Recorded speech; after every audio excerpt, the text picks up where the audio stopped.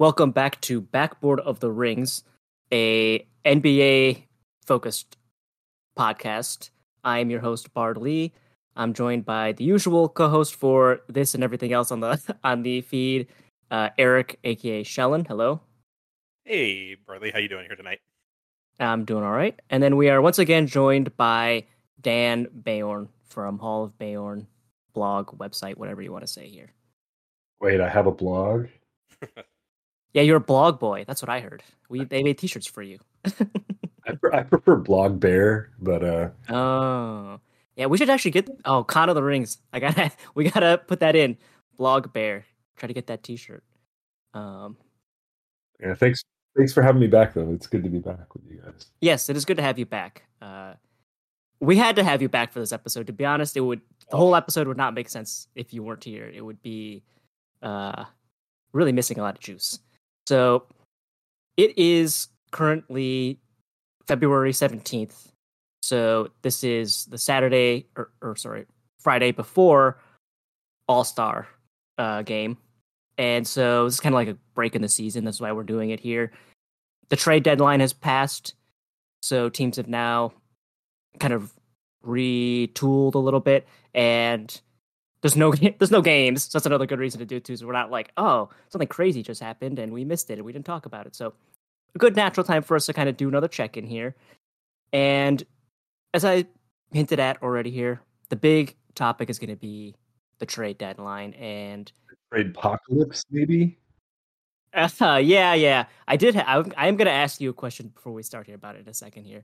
So we're going to talk about 5 big trades as far as the hosts here are concerned, and then we'll do a little. Originally, we were going to do a kind of thing about the play-in. I still want to do a quick rapid-fire questions about how people are feeling about some of the teams around there, and if we have time, there's another interesting hypothetical question I will ask, but we will see how things are going. So before we start, I want to ask you guys to guess here. I went to NBA.com and I looked at the trade grades to see what if people are not familiar with this, what people say is like, oh, this team got an A for the trade, this team got a B, both teams got an A, blah blah blah blah blah. How many trades do you think were on that list? And this, I will tell you when this starts. It started with the Lakers and the Wizards trading Kendrick Nunn and picks for Rui Hachimura. Oh, okay. So how many total trades did they think were a big enough deal to hand out grades for them? Yes. That's the question? Oh my gosh. 17. Okay. Bayorn? I'm going to say 20. I mean, it's so many. Ooh, excellent guess, because that is correct. It was 20. It was crazy. That's so many. God. That's usually, I don't know if it seems to me, it's usually like 10. Not that many, and it's usually a lot of ones that don't matter. 20 trade-worthy grades was pretty crazy to me. I thought this trade deadline.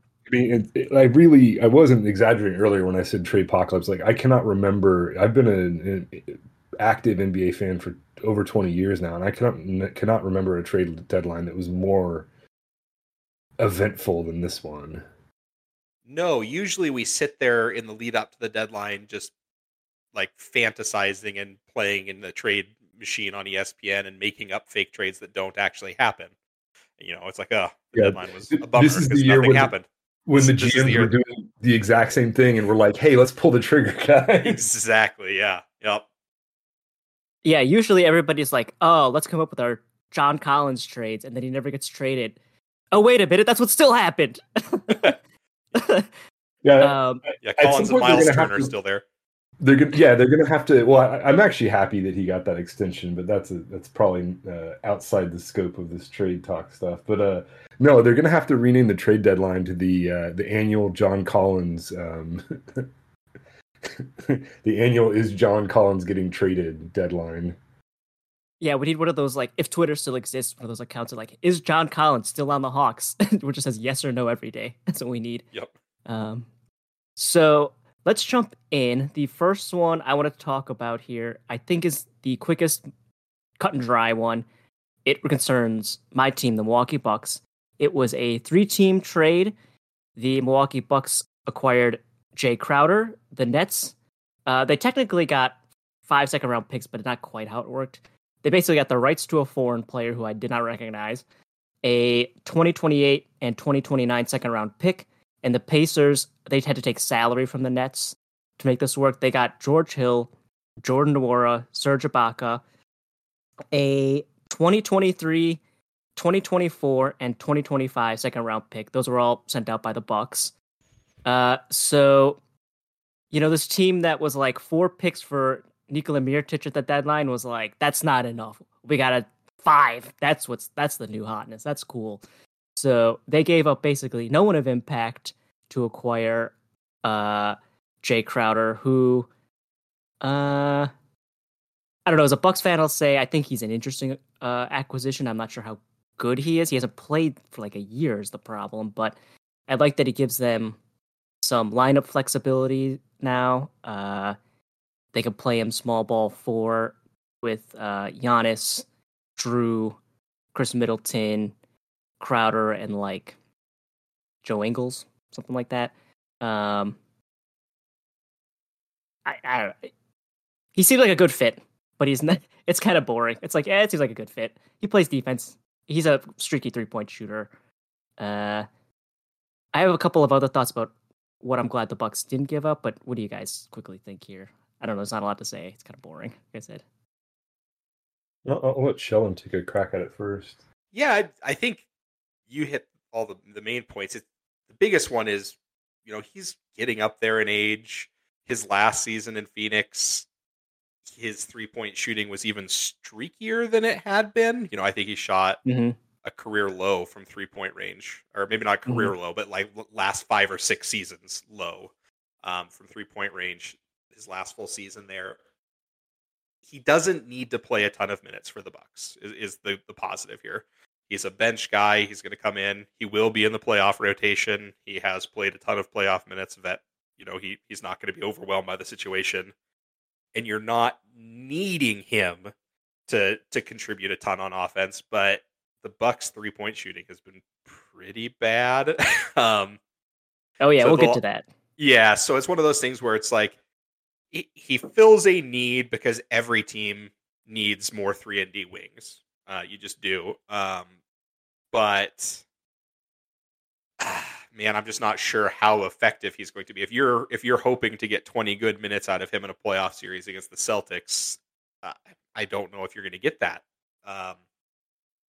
But like you said, they didn't give up any depth or anybody that's actually seeing minutes. So it's just a net positive on their end. If it works, great. If it doesn't work, you didn't really give up any flexibility or anything. Yeah, I'm right there with you guys. I mean, if I'm the Bucks, I'm trading second-round picks for even if it's a 50-50 coin toss that he's effective in the playoffs. I'm trading second-round picks when I have Giannis on my team all day long, because what are you going to do with those anyway, right? It's not like you're going to, like, anyone you draft in the coming years, like, by the time they hit, if they ever do, that's like very likely to be, post Giannis world anyway, right? Like, you're not sitting there going, "Oh, I'm gonna hit a home run in the second round as the Bucks." Like, that's just not a realistic way to look at it. So, it's in terms of, like, this is why I think the trade grade stuff is so funny. Is it's like, it's real, like, some of this stuff really is a coin flip. You don't know.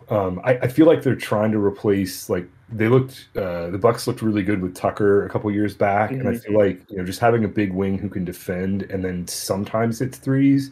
And I'm right there with you guys. Like, the Bucks 3-point shooting is a huge red flag, especially against teams like the Celtics who hit threes and defend well. Like, that's gonna be the monster matchup in the East, in my opinion. So I think, to your point, Sheldon, that is exactly why they got him. Is they're like, we got to see, like, he has a chance of actually, in some universe, containing the Tatums and the Browns of the world on the wing. And then if he's hitting a couple threes in a game, you don't need him to hit. It's just the same thing with Tucker. You don't need him to hit 6 threes in a playoff game to have a meaningful impact. If he's putting in good, solid defense and hits a couple open ones, that changes the complexion of the defense, right? Of the other team's defense. So I think it's not a huge trade, but the reality is the Bucks were already so freaking good that it is a meaningful trade if he, with the asterisk that if he is ready to play and shows up for the playoffs, because he is older, so who knows? He might be a non-factor. But Yeah, still worth taking the risk, right? You guys are you're like right at that edge of contention in terms of like you're already that good. If that's just the little bit that you need to put you over the edge, then it was worth it. right. And the big reason they got him is because they can't play Grayson Allen against the Celtics, but Jay Crowder is probably a better matchup because you can't put him in the pick and roll and Dude, exploit him as much. I watched that last game. They hunted him so mercilessly. Yeah. They And used to target Grayson Allen in those matchups. yeah, and speaking of Allen, I am, I know none of us really actually like Grayson Allen, but as far as like how the team is constructed, he's actually, I think, an important player for them. So I'm glad there was a lot of talks they were shopping him, trying to give him up. He's shooting 40.5% on 3-pointers this year, and the Bucks as a team, they're shooting an average of 43-pointers per game and only 35.9%. That is not good at all. So they're high volume, low efficiency, which was a big problem they had in 2019 and 2020. It might change a little bit with the return of Middleton, although he's in the last month in February, he has shot 50.7% from 2 on 14.6 shots overall per game, and only 26.1% on 4.6 threes per game. So his 3-point shot has not arrived yet. Connaughton's is poor. Ingles has not been very good either yet so far. Portis has been down. So Lopez is shooting well. I wish Giannis would try to not shoot threes at all. But Allen and Lopez are really the guys who are kind of lifting that stat up. It was interesting. I listened to the mismatch yesterday, and KOC, he's saying something that like the Bucks are shooting 32% on potential assisted threes from Giannis this year, and like compare that to Jokic, they're shooting 39%. So it's like, yeah, the Bucks are struggling from 3. They will win because of defense, and adding Crowder, I think, is a good defensive piece. And I think that's what they're looking for. And another team kind of thinking about defense here. Let's go to Shellen's team, the Warriors, who were involved in this crazy 4-team trade that also involved 5 second-round picks. The Warriors, the Hawks, the Pistons, and the Blazers. The Warriors eventually got Gary Payton II. The Pistons took James Wiseman, former number 2 overall pick. The Hawks got Sadiq Bey, the number 1 player. I wanted Chad to try to pronounce his name. Then the Blazers got Kevin Knox and 5 second-round picks. So, Shellen, how do you feel? We were talking about it pre-show a little bit. I think the main thing is 5 second-round picks was just hilarious for that 24-hour period. As a method of currency in the NBA. Like, some point somebody decided that was the cost of a role player, was 5 second-round picks, and that's what it was. But from the Warriors standpoint, it's good in basically every way, I think. At least small picture, like looking at roster construction. I think if you take a big picture look out at it and you're like, wow, they, had the one terrible season where everybody was hurt, lucked into the 2nd overall pick and completely blew it. When you're looking at it from like that standpoint of a post-Steph world or trying to extend Steph's potential championship winning time further down the seasons, couple seasons from now, it's a big blow. But for this year, Wiseman just was never going to fit with this version of the Warriors. I honestly still think he can be a good basketball player. He's very, very athletic, very talented, great touch around the rim. He's just so lost on defense that he is just a net negative when he's on the floor. And even in the motion offense the Warriors do, he's out of position a lot of the time. So he gets to go somewhere where I guess he'll sit there with 2 or 3 other project centers that the Pistons have now, and then the Warriors get Peyton back, who was obviously a huge bench piece for them in the playoffs last year, especially in the finals there against the Celtics. Just another guy kind of like Crowder, who's just going to play good defense, give him good minutes every game, knows the system.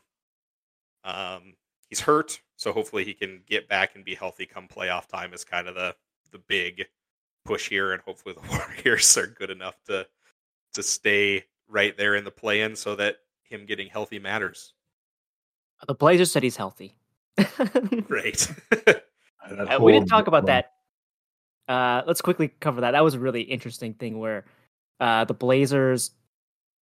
the Warriors claimed that the Blazers were not forthright in Gary Payton's medicals and that he was injured and they were shooting out with like Toradol, I think, to keep him playing. And the Blazers like, we never did that. And so now the Warriors had a choice to basically nix the trade or push it through, and they opted to push it through, but they're going to seek like some sort of punishment for the Blazers for they claim for not telling them that Gary Payton was still suffering the same injury that he had like last year. So in a trade, a multi-team trade like that, honestly, there is no way they could revoke the trade, because can you imagine how awkward it would be to be like, oh, hey, second pick in the draft that we gave up on, like, welcome back.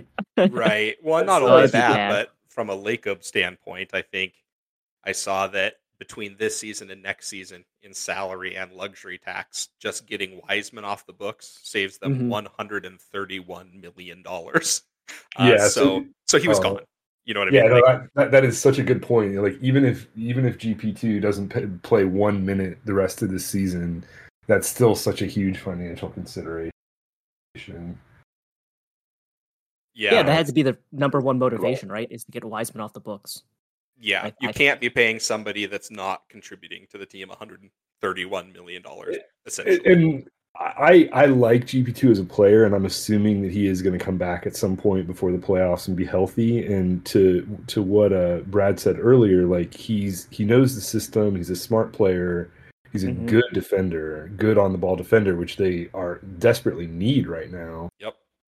And so even if you don't even get him for that much of the regular season, it still makes total sense to me. Like, because he's the exact opposite of Wiseman in the sense, obviously they play totally different positions, but like a guy that is a glue guy that gets the system, that is in the right place, that gets gets steals, gets deflections, good on the ball defender, heady player, like will like scrappily get points on offense, right? He's obviously not a focus on that team on offense, but like he'll get garbage points in lots of different ways. And then when he's that good of a defender, like that guy is every team wants a guy like that, right? What's sad to me, honestly, is that Portland got rid of him, because that represents a whole like shift where Portland just keeps like, I feel like they keep taunting Dame and going, hey, we're going to put good guys around you. And when I loved that trade for them. I'm like, that's such a smart guy to get. And it was that reaction was validated when you saw how like you can, I suspect you're going to agree with this, Shellen, is that like it hurt you guys losing him. Like losing him and Porter definitely hurt the Warriors this year over last year. And I thought it was such a smart get for Portland to get him. And they're like, oh, put good wing defenders around Dame. Duh, right? And they're just like, every time they start to do that, they like jettison a bunch of guys again. And it's like, man, it hurts my heart a little bit, because I want Dame to have a good team around him. He deserves that, but yeah. And like you're saying, the Porter and JTA and Peyton, all those losses felt pretty bad. But now you kind of look at the Warriors, especially because Poole's playing pretty well again. Like if Wiggins and Curry get healthy and Peyton's healthy, you're talking your top guys off your bench again are Jordan Poole, Gary Payton, and Dante DiVincenzo, who's been playing incredibly well. And like that's a good 8, because again, the Warriors still have one of the best starting fives in the NBA when Steph's healthy. So like you've made a playoff rotation now. Yeah, you can play Kuminga a couple minutes here and there, and Moody a couple minutes, but you've got your 8 for the playoffs now. And it's solid, right? Because like you have Looney as your other big, and you guys have a good squad. It really comes down to health with the Warriors, though. Definitely. I know that's an obvious statement to make, but like Wiggins, especially, like if he's not healthy, he is your like even with GP, I don't know. I guess it depends on if GP is fully healthy or not. But like I feel like Wiggins is your best wing defender, and you get deep into the playoffs and you don't have him, you guys are screwed. Absolutely. And for all the talk about Peyton being so good, he's still only 6'2". We need Wiggins to match up with the bigger guards. Look at what Wiggins did the against Clippers or absolutely, or the Lakers or something. You know what I mean? With size. So yeah, it's all going to come down to health for them. Yeah, I just think back to what he did against the Celtics last year in the finals, and I mean, obviously that's looking way too far ahead. But like the only way you beat teams with elite wings is a guy like Wiggins that can actually make them work for their points. Yep. Yeah, for sure. And a big thing with getting GP 2 back is that they have him for next year as well with his contract, because you mentioned him, Big Regu, Dante DiVincenzo. They only have him on the mid-level, and he's outperformed that. He is going to sign somewhere else. Definitely. And so having the extra control of GP is huge, because we knew they never wanted to extend Wiseman. So I think having the extra year of GP, knowing Regu is going to leave, is smart, I think, as well. I don't really understand.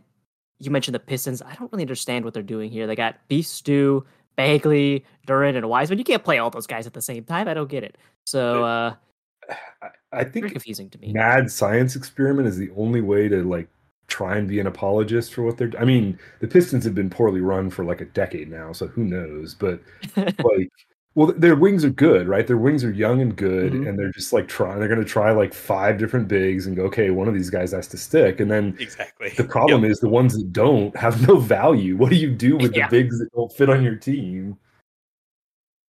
Yeah, I'm very confused by them, because like they also kept Bogdanovich, which everybody was saying, well, they want like a veteran guy who knows how to play to kind of help lead the team a little bit in terms of locker room stuff, but also he's good, so he'll help younger players like not suck as much. So I kind of get it, but this part is very confusing to me.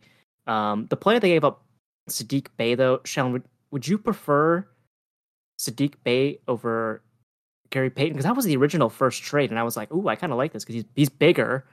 I guess the downside is he doesn't know how to play in the offense as well as Payton, but would you rather just have Sadiq Bey?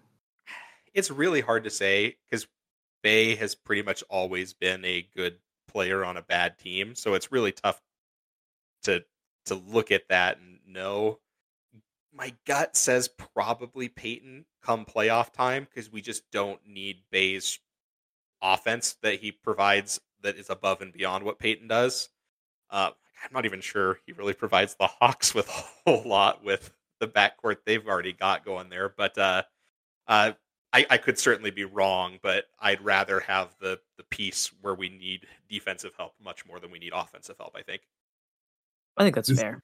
Yeah, this is totally one of those on paper versus like actually on the team things. Is to me, I really think it's 100% a chemistry decision. Like even if on paper Bey is not as good of a defender, but clearly better on offense, but it's a chemistry question mark, right? Whereas you just slot GP2 back into the system that he already knows and go, okay, do what you did. Like there's zero questions there. Yeah. I totally agree. I think that's probably what they were thinking in terms of reacquiring Gary Payton and why they wanted him. I know you mentioned the Lakers was probably disappointed to give up on Wiseman. That was kind of like his guy and his whole light years thing. It was kind of like their big deal. But I will say, you can win titles without your number 2 overall pick hitting. We saw it the last 2 years. The Milwaukee Bucks drafted Jabari Parker second when they already had Giannis on the roster, and well, he was not on the team when they won a title.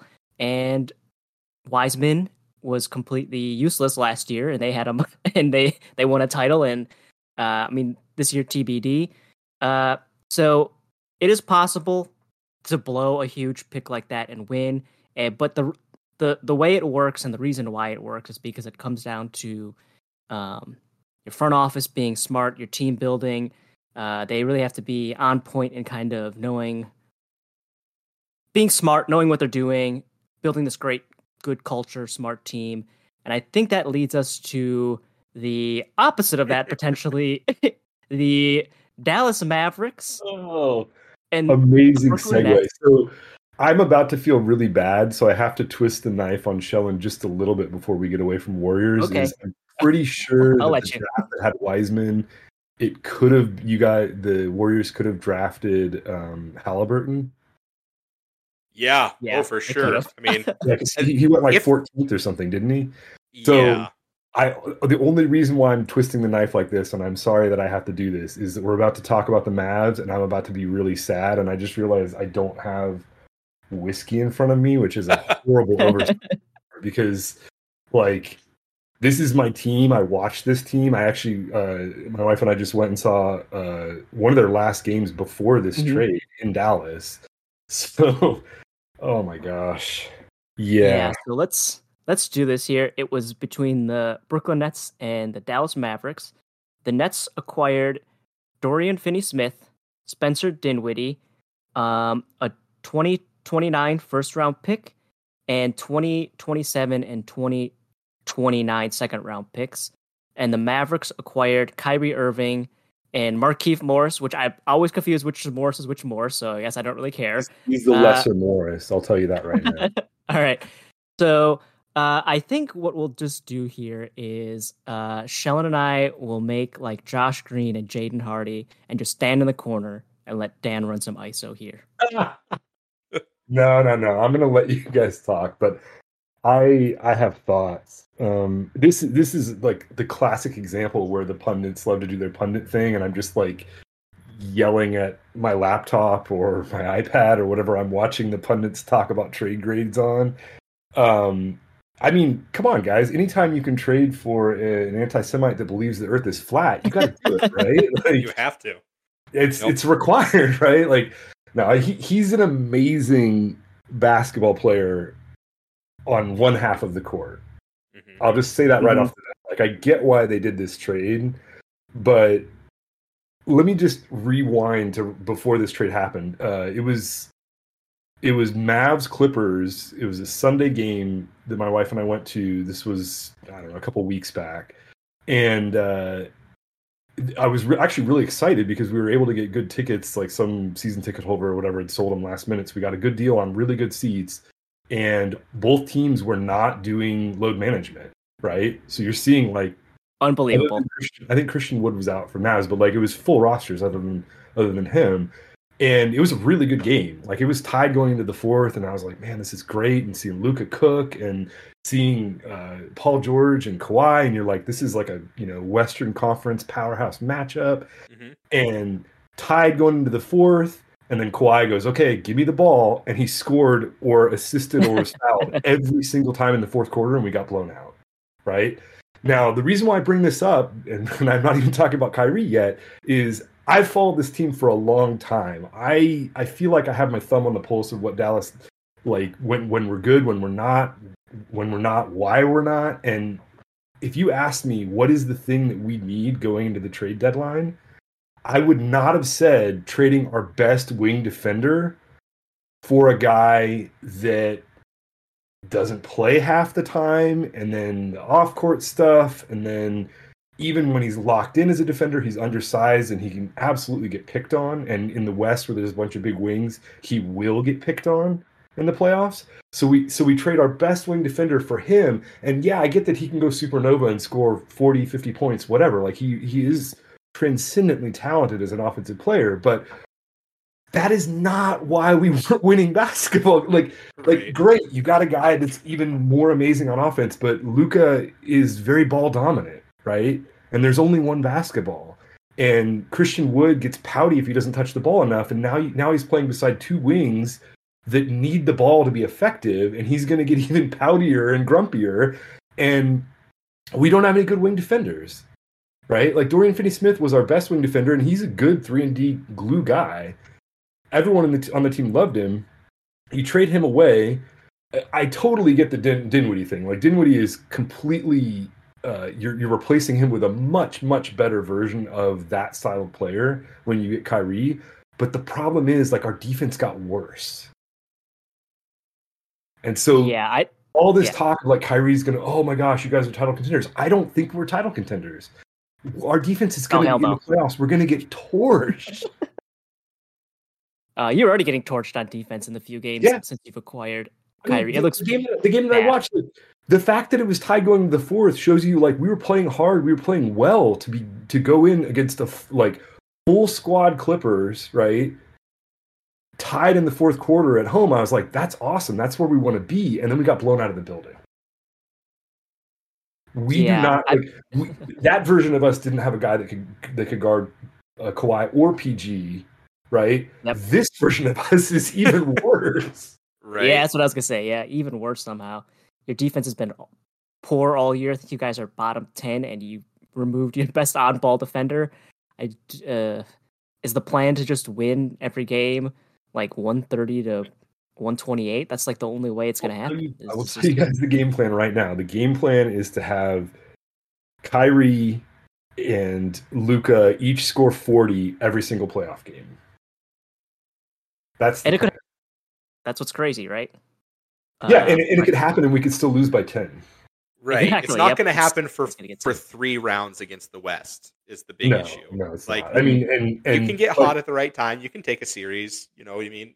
Like, yeah, and most people at this point, especially after the KD trade, which I know we're going to get to, would not pick the Clippers as like their go-to in the West. But like that shows you how stacked the West is, right? Is the Clippers made kind of marginal moves, kind of more on the level of like the Jay Crowder-ish moves. Like they made more moves than the Bucks did, but like they were already a very good team. They made little moves around the edges. That team to me, the Clippers, is way scarier. The Warriors, assuming GP2 comes back healthy, are way scarier than the Mavs in the playoffs because you just look at the versatility and the fact that you have potent offenses and potent defenses, and the Dallas strategy is just like we're just going to outgun them. And believe me, as a 25-year Mavs fan, I know what it looks like to watch a Mavs team go, we're just going to outgun them. None of those teams were ever effective in the playoffs until we got good at defense.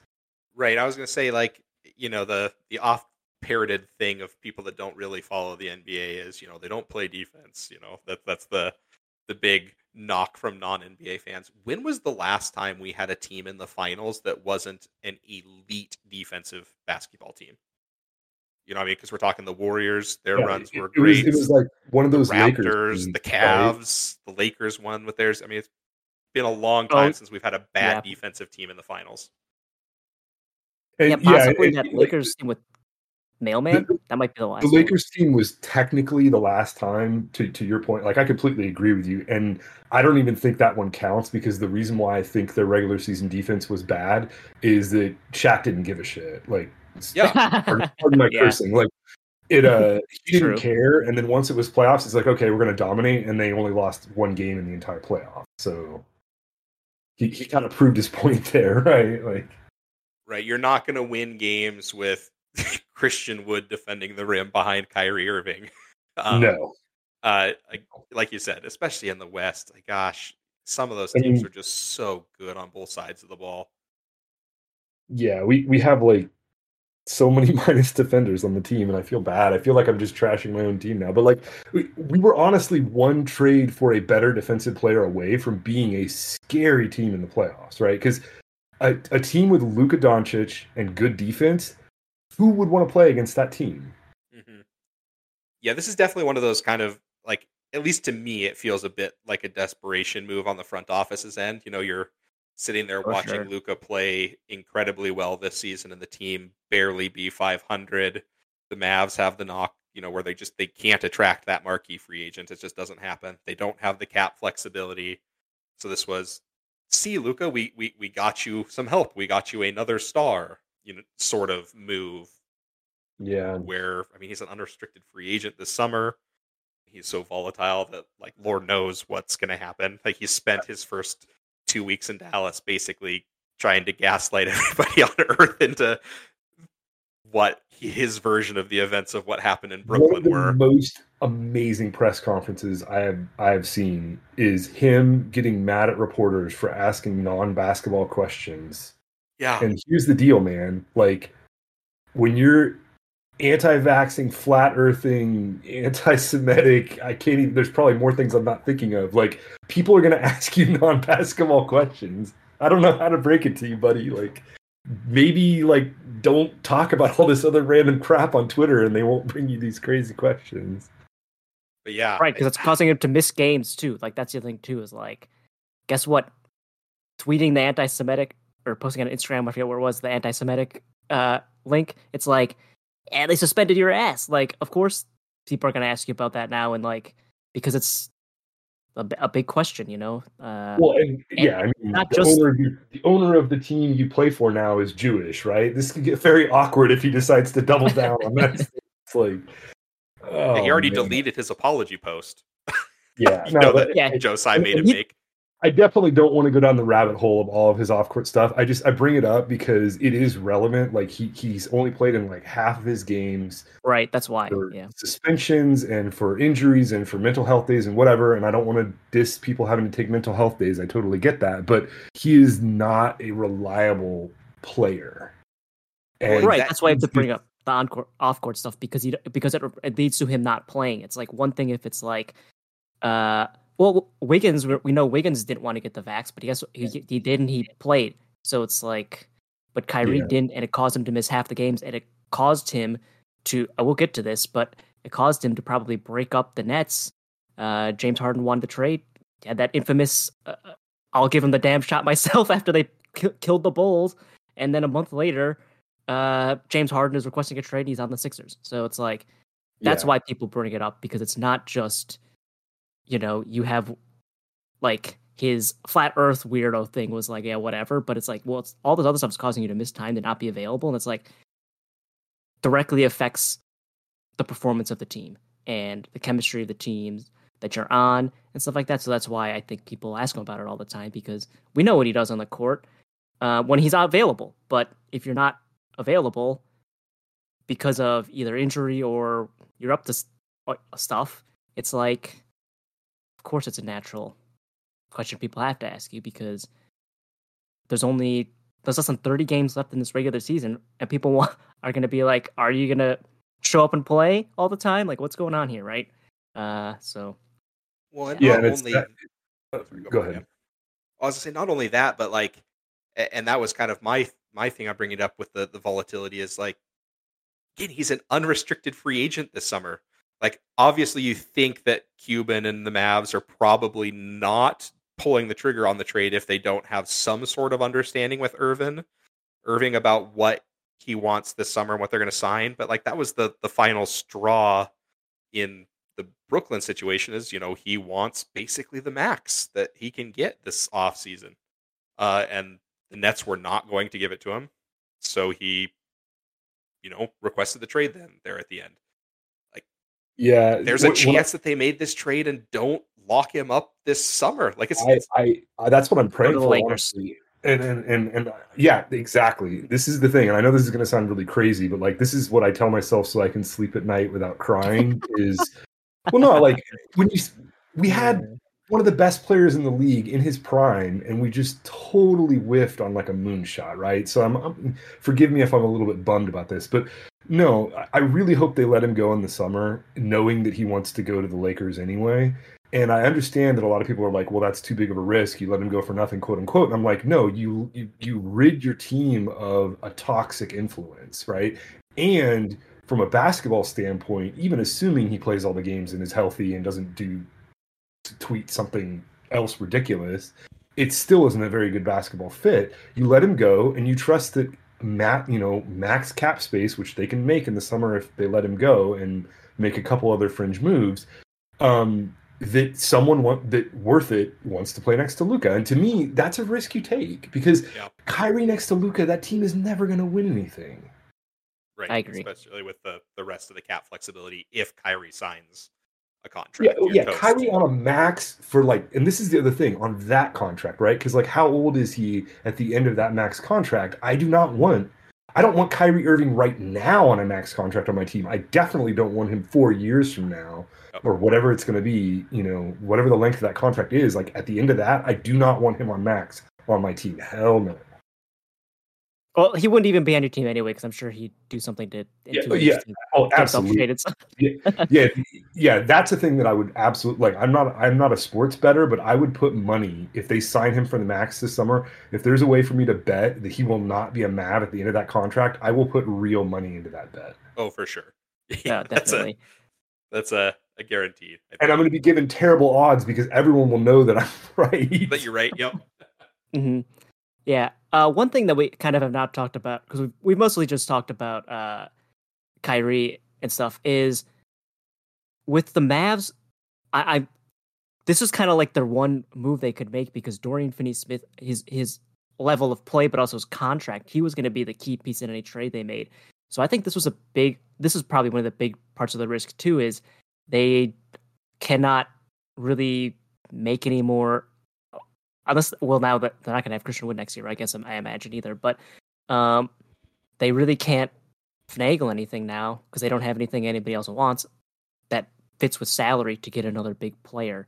So I think that's another big negative of the Kyrie trade, is he was your best trade asset and now you don't have it, and then it makes doing other deals really hard. This reminds me of like when the Bucks did not re-sign Malcolm Brogdon, and people were like, well, though they should have re-signed him because then at least you'd have his contract to trade. Like they could have had Chris Paul if they had Brogdon, because you have to get within a certain amount of the percentage of the money to make trades, blah, blah, blah. This is why we're talking about his contract and why it's important. So I do think that could be, it's the road untraveled for them in a Dorian Finney-Smith. Yeah, no, absolutely. But like the real hope that I see, the silver lining to me, is that in the summer they can sign and trade him to the Lakers and get real assets back.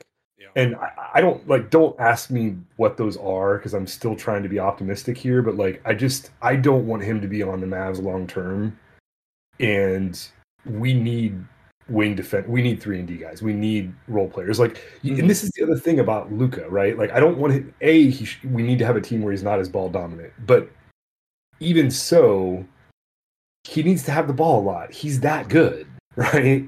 So you don't need to build a team with a bunch of guys that need the ball. Like, that's not what you do with a Luka team. You build a team around a lot of the guys that we had. The guys we had just weren't quite good enough, right? You need 3-and-D guys that can hit an open shot and do all the scrappy stuff to make you a winning team. We just didn't have enough of those, and our perimeter defense, which last year was actually pretty damn good, this year was terrible, and that's why we weren't as good of a team. Mm-hmm. Yeah, your coach also sucks too. Yeah, I know. I mean, but so to your point about the lack of flexibility, I agree. I don't like our front office. Like, I think the front office decisions are very questionable, and Kyrie is like number one, but it's a long list of reasons why I think our front office is making questionable decisions. Right, and that was kind of the thing. The joke transition I made was the Bucks front office and the Warriors front office blew number 2 overall picks, but did everything else on the margins correctly. Made a lot of smart signings. We're talking about like GP and Otto Porter last year. With the Bucks with the PJ Tucker trade. Bobby Portis, Brook Lopez. They filled out their roster smartly and well around their stars, and they found players that fit and worked with their culture and everything. And that's why they were successful. The Mavs, I don't really know what the hell they're doing. Well, and you use the critical word there, culture, right? The Warriors have a culture. The Bucks have a culture. Teams like Miami, who probably this year are not even a contender, they have a culture, right? Like, I mean, and so what I'm saying is, it's not about, culture only matters if you're a contender. No, that's not true, because I don't think Miami's a contender this year in the East, because it's that stacked, but they clearly have a culture. Dallas does not have a culture. Right. And Bardley and I like to do what ifs.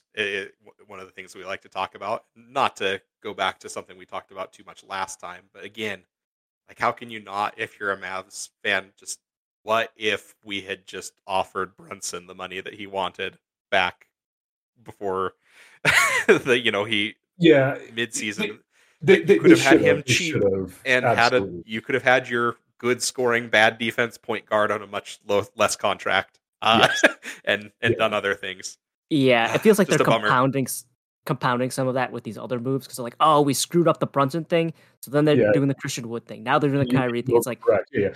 But this is the single like fundamental pattern that I don't like, though, is that like I do. Brunson has absolutely been on a vengeance tour and has proven them wrong there. And you're 100% correct. We should have just signed him. The reality is that still didn't solve the problem. That like No. we bring in. Let's say we resign him. You bring in a guy like Wood, and it's like, no, man, we need defense. Like adding more offense to a Luka team seems, oh, we're just going to outscore everyone. No, you're going to get like backdoor cut for 1 million dunks a game. You can't do that in the NBA. Like it does not work to have a no defense team.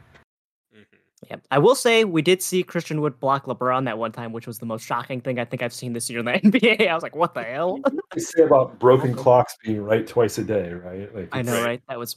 I hate to be such a hater. Like he's a very talented offensive player, but like even on his best days, his defense leaves a lot to be desired, and the construction of our team is just so questionable. Anyway, I promise I do not want to rant about the Mavs all night. There's other massive trades we can move on to, but yeah, all I'm saying, I need to be on the Mavs front office, and I'm going to help them make better decisions. That's what I'm saying.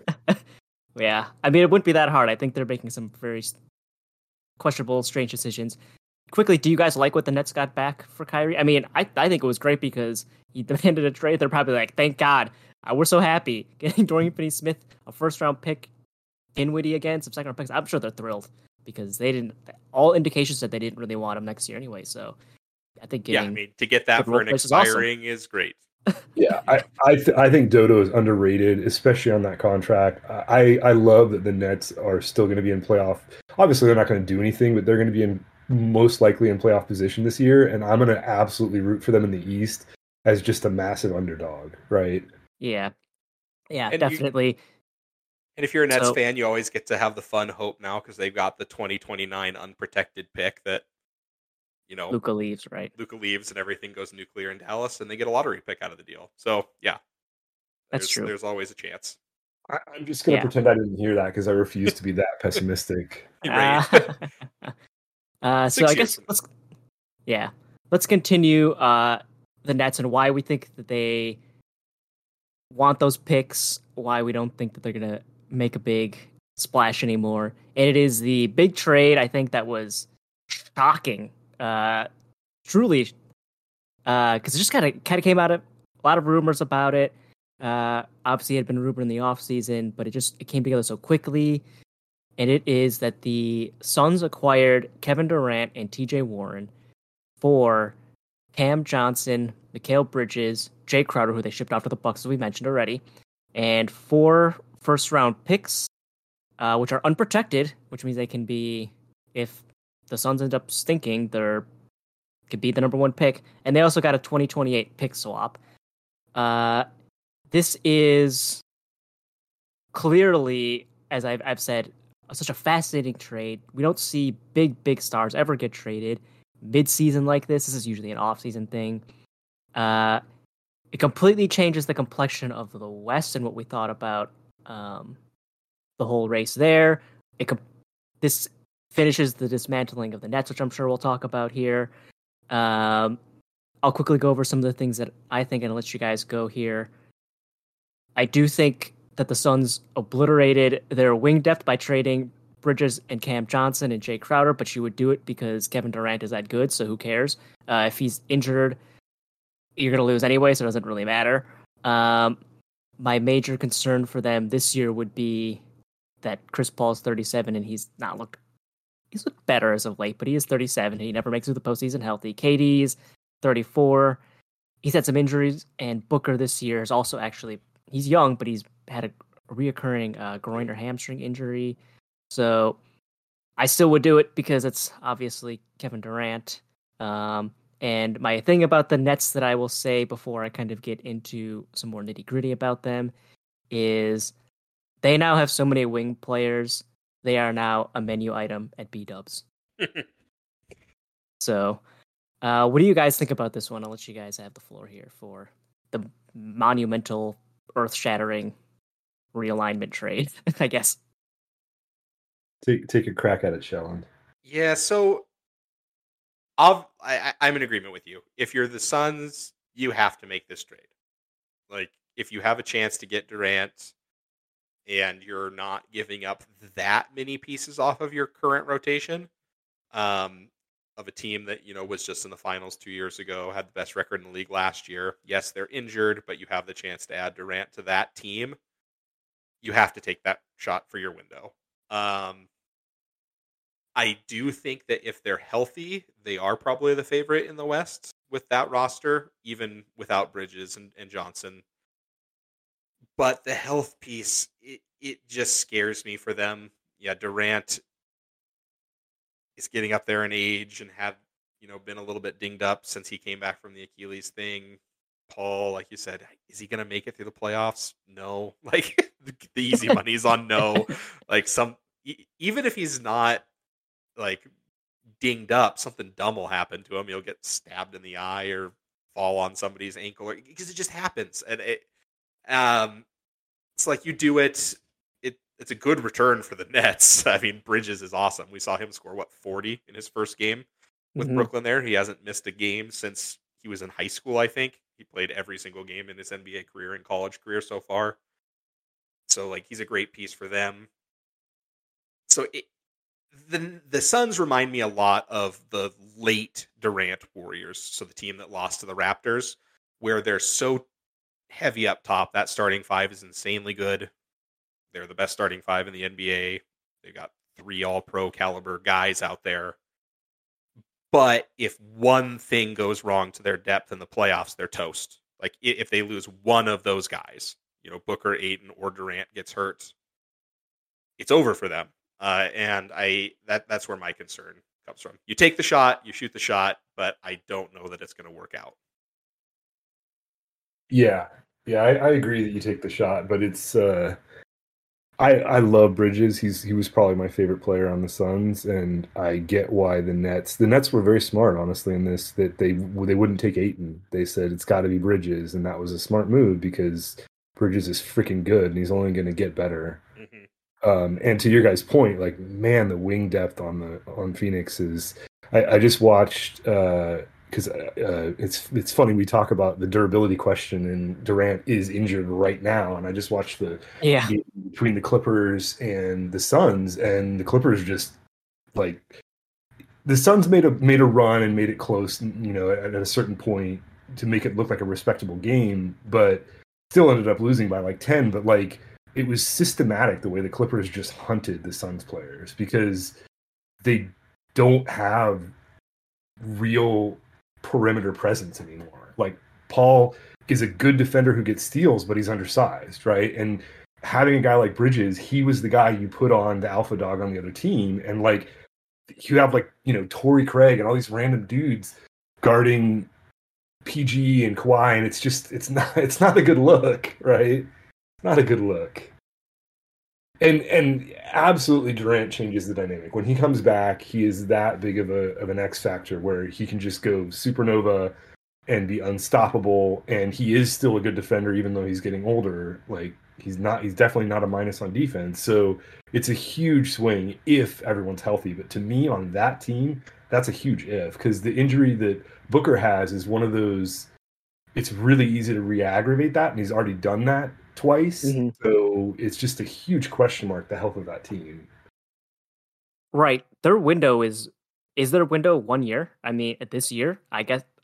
I don't know, because like, it's tough to say.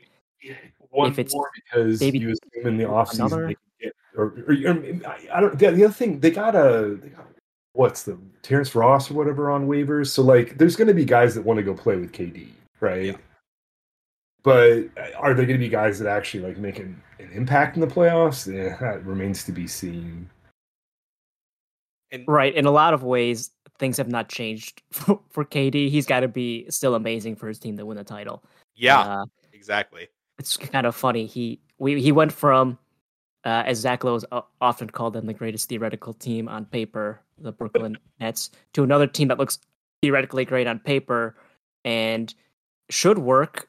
But also, again, we're like, it's the problem is that this specific year is not an ideal scenario. Like, as we've mentioned before, with the Booker injuries and the Chris Paul, he was really bad to start the season. Like I said, he's turned it around. I think he did himself like a 19 assist game or something like that. So he's turned it around, but like, man, this would have been so much better like a year ago trade, right? Where Chris Paul's only 36 and It's Booker is crazy to see teams hunting Chris Paul on defense. Like, that'll give you a sense of like how he clearly has aged. Is like no one in prime Chris Paul would be like, oh, we're gonna hunt that guy because he had such good hands that even though he was undersized, you don't post him up, you don't go at him. Like, he's not the guy that you're targeting when you have the ball. And now teams hunt Chris Paul. And yes. we've seen kind of time and again with these super team constructed things that it's not always hitting the ground running, playing well right away. Like Durant joining the Warriors machine was basically a outlier in terms of even the Heat big three or the Nets when they first started playing together and all these sorts of things. It takes time to learn how to play together in these things, especially when you got guys. I mean, Paul, Booker, and Durant are all obviously great 3-point shooters and court spacers, but are mid-range ISO guys at heart. Is the shot that they're looking for and hunting there on offense. Like, if Durant takes a little bit longer to get back, if Booker has a little bit of re-aggravation, do you have enough time playing together to hit the ground running? As a 6 seed in the way, like Memphis is staring you down in the first round, or the Clippers are staring you down in the first round. You don't have a lot of time to get ready and play together. If they don't come back from injury quick, it is a potential problem also. Yeah, it's such a bloodbath when you think about the teams you have to face in the West to come out, right? It's just insane to be like, oh, you could go through Memphis and the Clippers or Denver, or like, just, it's absolute madness, the quality of the teams now with the shift of talent. Mm-hmm. Yeah, their seeding could be a problem. We'll get to that when we do our quick lightning round on the play-in stuff, but it's like they are not guaranteed to be a team with home court in the first round, which would mean they could be going on the road for every single series. Honestly, if you have Kevin Durant, I guess, and he's playing to the level that we saw before his injury, I guess who cares? But I mean, that's still not an ideal scenario. You would prefer to have those games at home because we know role players play better at home. And I guess they don't really have any more because I got rid of them all. But yeah, could be. The other one that I thought was kind of strange, we've mentioned a lot about their obliterating their wing depth. I thought their trading Sarge was a little bit weird because it's like, now he was a pretty decent backup center, and now they have, I think, they get Baisley, right? Yeah, Darius Baisley, and he's not very good. So it's like, I thought that was kind of strange. I didn't really understand why you'd want to do that. Yeah, Sarge was pretty good for them. That is a weird trade. Right, you're really relying on Bismack Biyombo minutes in the playoffs again. Like we saw how well that worked last year. Like they had another big. Yeah, Ayton is a weird center. Like, he's very talented, but he's very soft.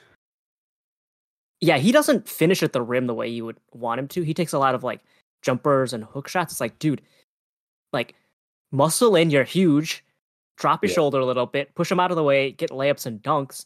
But he settles so much for jumpers, and it's like he doesn't play like a big man with the type of body that he has, and he doesn't shoot the ball well enough like Embiid, because Embiid shoots threes a lot too. But it's like, well, yeah, guess what? Joel Embiid is an MVP candidate, so he can do that, right? His offensive game is good enough to be able to play inside out. Where it's like, Ayton, your offensive game is really not good enough to be not playing power bully ball post up more.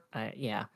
Yeah, that's the alternate universe that I would have tried to create if I was the Suns front office, is just keep Bridges and trade Ayton. And I know the Nets weren't going to go for that, but I imagine that team, and that team is scary, right? Where you keep McHale. Right. You play KD at like the 5 in the really small ball lineups, and you just try to like shoot the inside of the 40, gym. 20, and 15 that series, but it'd be a fun one. Yeah. I mean, there are definitely matchups that I think are going to, even with the Suns being as stacked as they are, that are going to be really troublesome, because Jokic is going to be a problem for everyone in the West. But yeah, you kind of mentioned it, Chun, because I wanted to ask, does this trade make the Suns the question everybody's asking, right? Does this make them the favorites in the West? And you kind of seem like you thought yes. Is that correct, Sheldon? I think probably on paper, yes. It's tough for me to go against Durant on a team that was already very good when healthy. Having seen it work once before. Obviously, this version of the Suns, not the Warriors, but I think so. Just because I'm not sure how much I trust Denver in the playoffs. Yeah, and Denver has their own flaws. Denver struggles to score, right? So, and definitely the Suns will be many things in the playoffs, but they will not struggle to score. Yeah, Denver's defense is not great. I think is it middle of the pack. I think is that right? Usually you want to be top 10 of offense defense to win the title, so that could be the thing that holds them back. What do you think, Dan? Yeah. Oh, go ahead. Unless you want to say something, Sheldon, here quick. No, I'm good. Yeah, I'm right there with Sheldon. Like I think you got to pick the Suns. I think the asterisk of health, which is an asterisk for every team in the playoffs, is a pretty big asterisk for the Suns for all the reasons that we kind of outlined. But I do think that if healthy, the Suns are the team to beat in the West. Yeah, Denver is a weird one. Like Jokic is so transcendently talented, but like there's just I don't know. It's an interesting team. Playoffs are going to I don't know if we'll talk about them that much, but Bryant and Jackson are both, good additions to that team. So we'll see. Yeah. Oh, go ahead, Dan.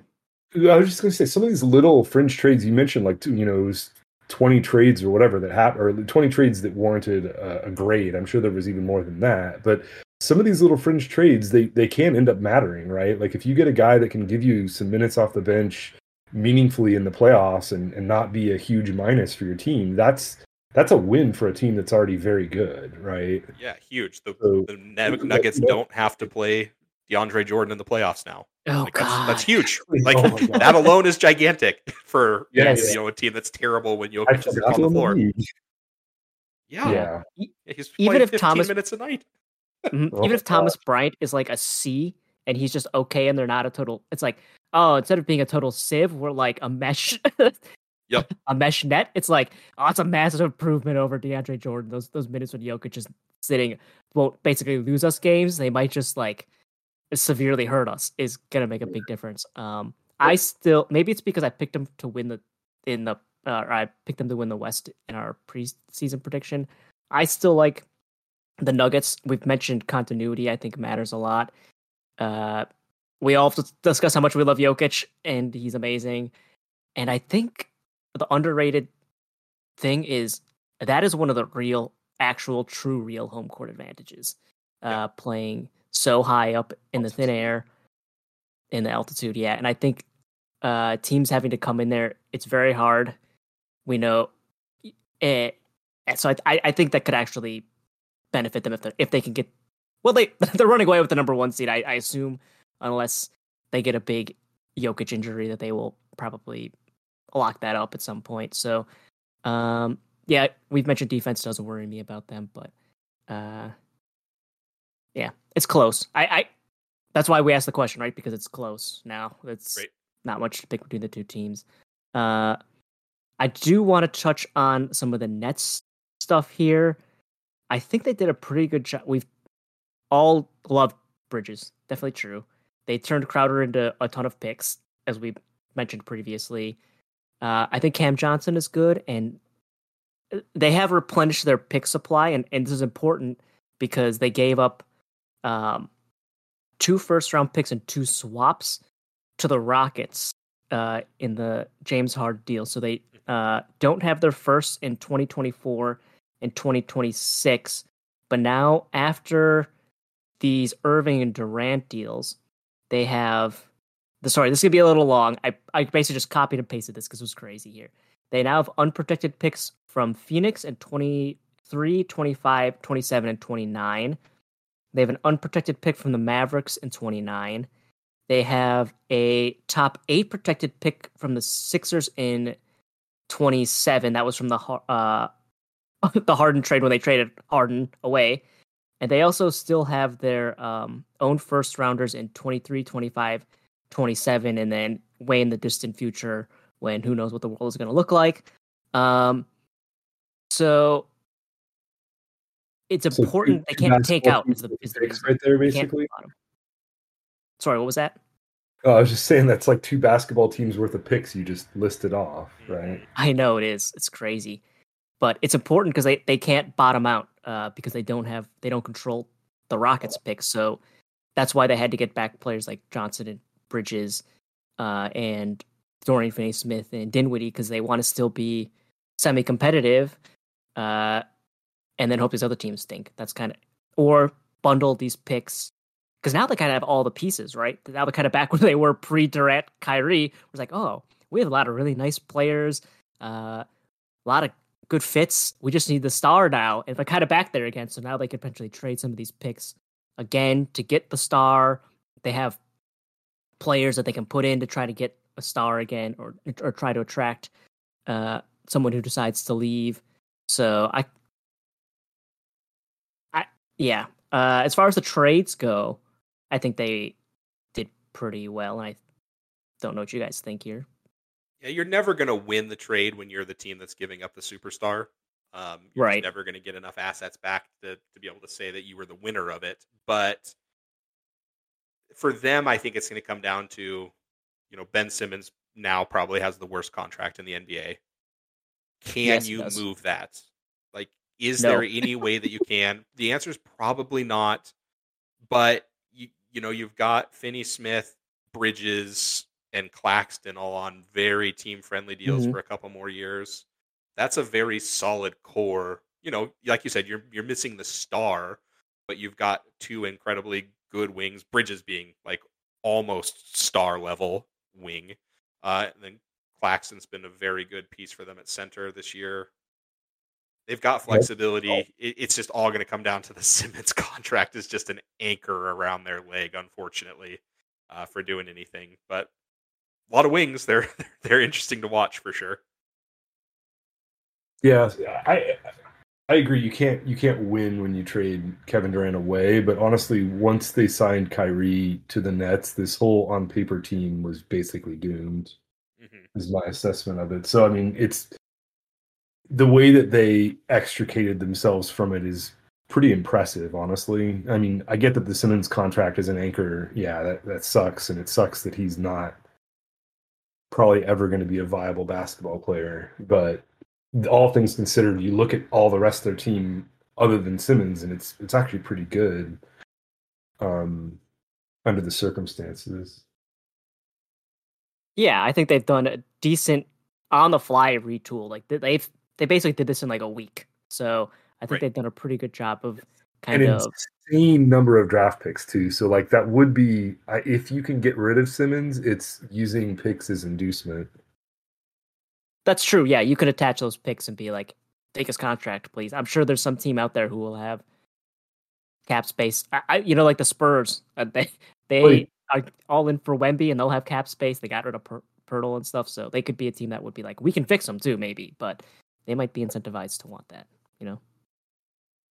Yeah, I mean, or the next disgruntled superstar. If that happens and that team decides, well, if we lose our superstar, we're going to rebuild. Then yeah, take the Simmons contract and a bunch of picks, and that's the way to rebuild, right? Could be, yeah. I don't know. I mean, it's hard to say. It's such a weird situation too, like how far he fell as coming into the league looking like a future Hall of Famer, and now he's basically unplayable. Yeah, he was an all NBA player, and Jacques Vaughn just had that bizarre press conference where he was like, basically said, we can't play him with any specific lineup that we have on the team. And it's like, well, okay, that sounds great. Seems bad. He's not wrong though, man. Like you can't in the modern NBA, you can't have a guy that size that doesn't want to shoot ever. Right, and or doesn't want to go to the line. Declined enough that he's not even, an all defensive team type player on that end of the floor anymore. So, yeah, it's all bad. Yeah. His situation is kind of sad. It is also kind of fun to clown a little bit because he was so good and he passed up on the dunk. But it's like, man, you were really good and you are just he needs to go to a place where he can just basically be anonymous for a while and kind of get his confidence back and retool, like the Nets thing where he was supposed to be the Draymond guy and he was like a key piece that was obviously didn't work. And I think that was one of the things that probably Kyrie and KD were like, oh my God, this guy. So, do we want to do Nets moratorium now, or should we just do it? Or do we want to maybe talk about that a little bit later? It's up to you guys. Let's do the last of the trades here before we dive into any of those sorts of things. All right. So the last one then. Oh, we just talked about getting rid of contracts. Let's talk about it again, baby. It is a 3-teamer between a team that never gets talked on Backboard Rings because Shell and I are so sick of hearing about it all the time. The Los Angeles Lakers, the Minnesota Timberwolves, and the Utah Jazz. The Lakers got Malik Beasley, D'Angelo Russell, and Jared Vanderbilt. The Wolves got Nickeil Alexander-Walker, Mike Conley, 2024 second. Oh, and 2024, 25, and 26 seconds. Sorry. The Jazz got Russell Westbrook, Juan Toscano Anderson, Damian Jones, and a 2027 first round pick. So kind of the reason I bring this up, but this was such a much rumored trade with Russell Westbrook about where he was going to go. Is it like there was a lot of talk about him going to the Nets for Kyrie. There were a million Russell Westbrook thrown out trades. He had a horrible contract because it was so expensive, but he wasn't expiring. I know Darvin Ham got him to come off the bench and be a 6th man. He was playing all right, but still he was $44 million a year, 6th man. And I guess my notes for this one, as far as the Westbrook thing goes, I mean, his deal was so big. They could have had, I don't know if you've heard of these guys players. Seem like pretty good fits for the Lakers, but Kentavious Caldwell-Pope making $14 million a year, Kyle Kuzma making $13 million a year, and Alex Caruso making $9 million a year. Those would have fit into the Russell Westbrook. I think those players would have been really good on the Lakers. I don't know what would ever make me think that. Definitely not because we saw it before hosting the Larry O'Brien Trophy, but yeah, I think I might have rather have just had those players instead of that giant ass. Oh, sorry, $47 million contract. Right. So I think that's pretty funny.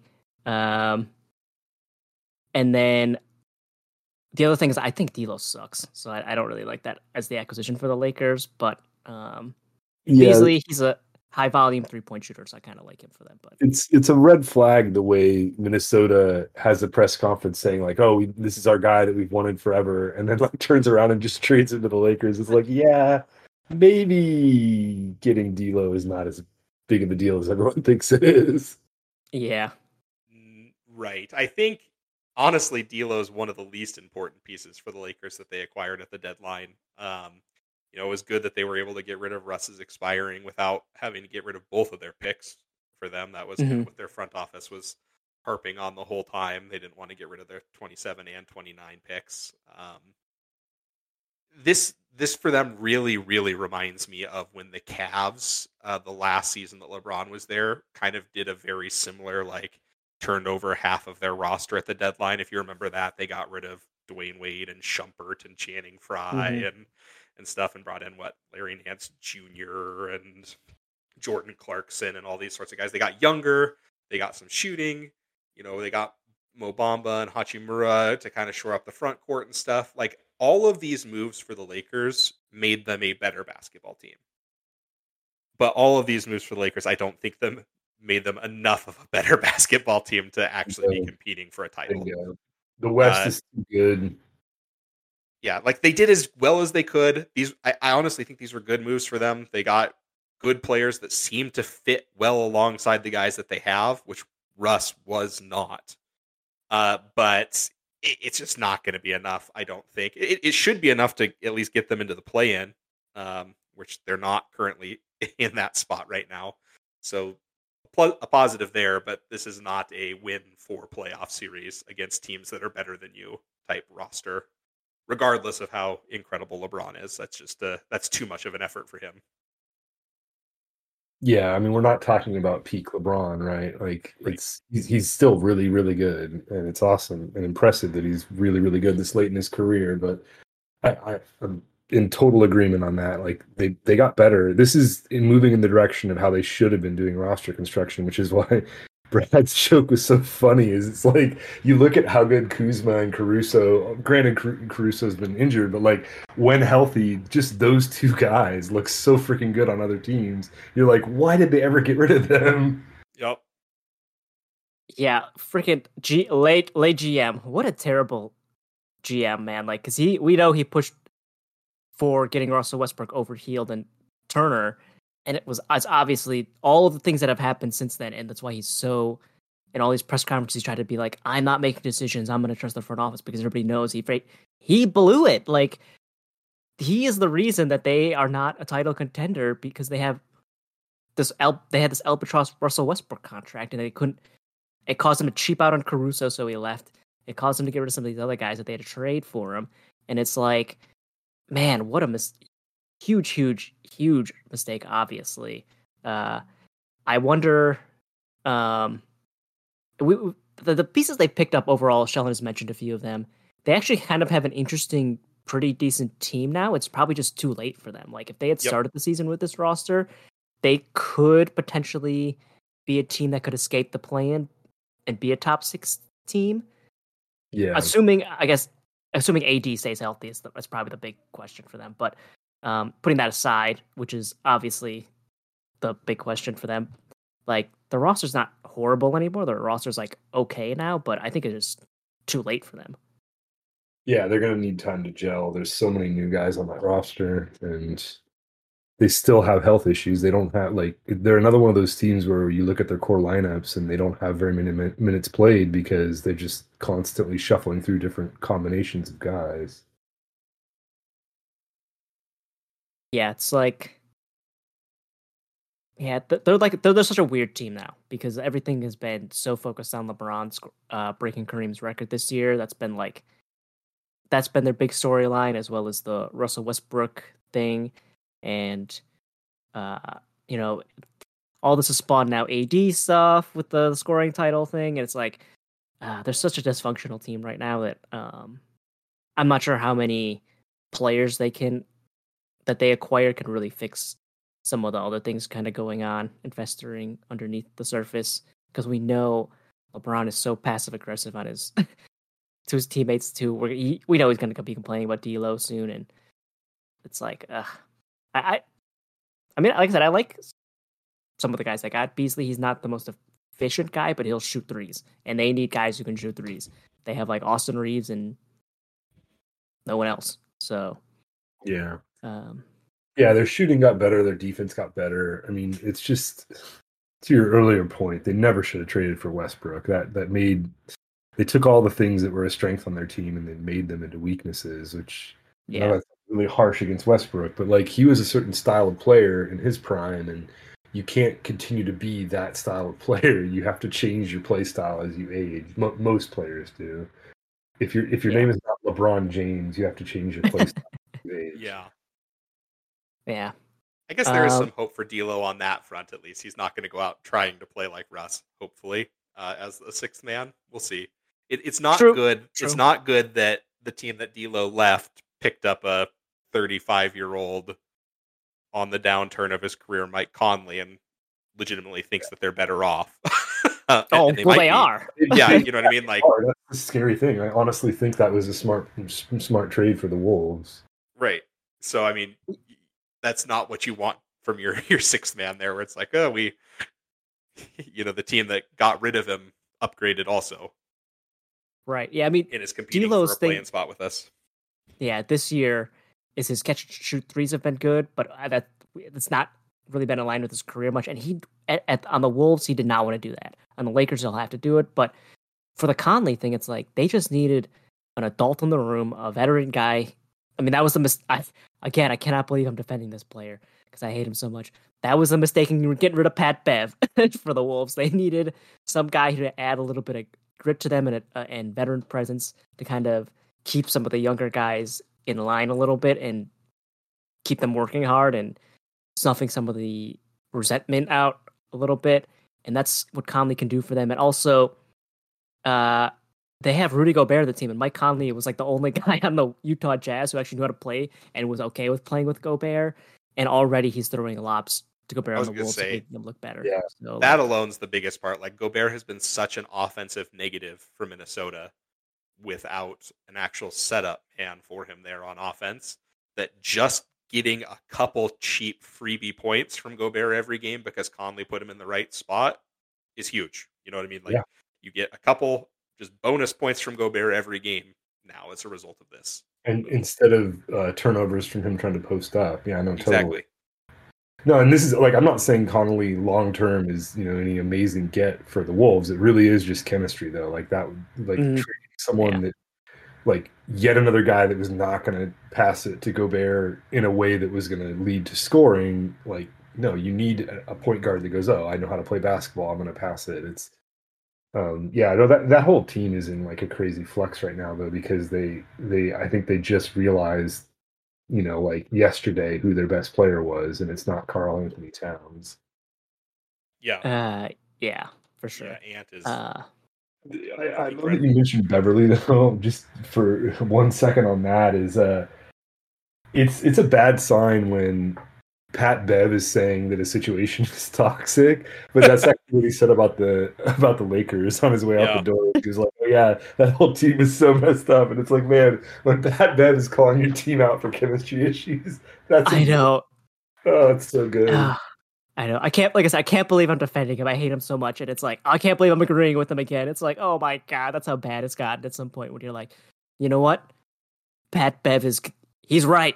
Pat Bev is right. It's like, oh, what's going on here? So, I think there's not a lot more to say about this one here. So I kind of want to move into some smaller deals. Stop me if you think something's interesting here. And then I'm going to do my LOL deals after this too. So I thought these were some ones that might have some impact on the postseason, and that's why I'm going to highlight them. Celtics Thunders. Celtics got Mike Muscala, plus minus God. And the Thunder got Justin Jackson in 23 and 29 second round pick. Just some nice depth for Time Lord and Al Horford, considering age and injury history. Smart trade. Yeah, he was good against the Bucks the other night too. Actually, when they just played, so Mark-Curdy could be paying dividends. You only need a few useful minutes from Muscala because that team is already so good. So I think that's a win trade for a small scale, obviously. Mm-hmm. Right? Yeah, these are like smaller deals that we're kind of going through here. So that gets us to Clippers Nugs. The Clippers got Bones Highland, and the Nuggets got a 24 and 25 second round pick. The thing that's kind of crazy about it is that Bones was a rookie last year, and they basically just dumped their first round pick for 2 second round picks. But chemistry wise, it was not working. He wanted more of the ball, and it's like, you play with Jokic, man, and Murray. Yep. Where's your 50? So. Yeah, it's like we're your 50-point games in the postseason, Bones. So I can see why they got rid of him. More he's going to get the ball on the Clippers. Honestly, that team is already so good. Like, you got to right? Pick up the scraps on a team that good, right? I know, very strange. Maybe this will be like a wake-up call for him to be like, oh, I kind of blew it a little bit here. He was like, come on, you're playing with Jokic. He's like the second best player in the league right now. Probably the best pass player of all time. Like, come on. Did it honestly though, because their defense is really good, and Highland is a good offensive player, but maybe not the best defensive player. But like, that's a team that can hide that weakness. Mm-hmm. Yeah. So he's actually in that sense, he's a better fit on the Clippers than he was on Denver. But the whole like, dude, you better be ready to not get the ball that much because the team already has a lot of guys that want the ball. Yeah. So yeah, could be an interesting one, as you kind of said. He could be a guy who comes in and he could influence a postseason game or two. Just gets really hot, puts up like 15 off the bench, and wins a couple of games. But speaking of kind of shooting a little bit here. Again, I guess we're sticking with the Clippers here. This is what I picked here. Clippers, Grizzlies, Rockets. The Clippers got Eric Gordon, 2 2024 second rounders and a 27 second rounder. The Grizzlies got Luke Kennard, And the Rockets got Danny Green, their old friend John Wall, and a 2023 swap. Basically, the only thing to talk about here is, at least in my opinion, is that the Grizzlies are terrible at three-point shooting. They're the 7th worst in the league at 34.5%. And Luke Kennard can shoot the ball. I don't know. They just don't want freaking Dylan Brooks shooting threes, I guess, anymore. But could be a useful player for them. I'm not quite sure, though. This one was the big head scratcher for me from the Clippers because, again, the Highland showing up and waving Jackson, and then Plumlee coming in, if we'll talk about that one. Those all make sense, but Kennard, yeah, he's like a 44% three-point shooter. Again, a defensive minus out there, but he's played playoff minutes for them, good playoff minutes each of the last couple seasons. It's just weird that they would be giving him up basically to bring back the corpse of Eric Gordon. Again. So I don't know. It's a good move for Memphis, like you're saying. Like they needed another guy that can just sit out on the wing and take shots, and that's what he's going to give them. Yeah, and it is weird because Gordon, I mean, assuming that he can bring it at all still just makes it so the Clippers can have like 10 guys that are all the same size that switch everything. Like it's more of the same, right? Like you're not really bringing anything unique by bringing Eric Gordon back to your team. Yeah, a bit of a strange one. As Sheldon mentioned, the one that I thought was better for them was when they acquired. Well, I had not talked about this, but I think we should probably do it now. Which was Clippers Hornets. The Clippers got Mason Plumlee, and they gave up Reggie Jackson and a 2028 second round pick. And the reason to bring this one up, I guess, now is because Reggie Jackson got bought out and signed with the Nuggets. And it's like maybe they wouldn't have done that if they knew Reggie Jackson was going to go to a direct rival. I like Plumlee as a good backup center for Zubats, who's been looking a little fatigued, but I don't know anymore now. That might come back to bite them. Yeah, it's so funny with Reggie Jackson. That game in Dallas that I mentioned that we watched, he was obviously playing for the Clippers still because it's pre-trade deadline, and that was when I got to explain to Mrs. Bjorn what a microwave player is. I'm like, oh, here's the microwave six man. She's like, she just started laughing. She's like, why do they call it microwave? I'm like, well, they bring him in off the bench for like 5 minutes. They heat up and you can keep him in. Otherwise, you just put him back on the bench. And she's like, oh, that's the best name. So now she loves microwave six men. That's like one of her favorite archetypes. But that could absolutely come back to burn them in the playoffs. That would be really funny. Plumlee's great depth for them, though. So I guess worth it if you're rolling the dice on Bones to say that that's not that big of a downgrade, more of a side grade from Jackson to Bones, and then just upgrade the backup center position like that. So yeah, I suppose. Yeah, but do you think in the macro sense, I agree. Do you think though that I can't believe we're talking so much about Reggie Jackson and Bones here, but I have to ask, do you think Reggie Jackson is better than Bones right now, though? I think he is. It's tough to say probably. I mean, I still have all the memories of Jackson in the playoffs after Leonard went down, and then after George went down, kind of just carrying that Clippers team, which it's tough to shake that, even though he hasn't, been that position recently. Is not going to be asked to be doing that in Denver either. But yeah, I think Jackson's probably a better player. But so I hate these vacuum questions though, because like I agree he's a better player, but like on Denver, he's not gonna have the ball to be for that. Yes. For the way that he's better to matter. That's fair. I could see that. I guess my thing is like, if you're trying to win a title, both teams want to win a title this year. Would you rather not have Reggie Jackson over Bones? That's why.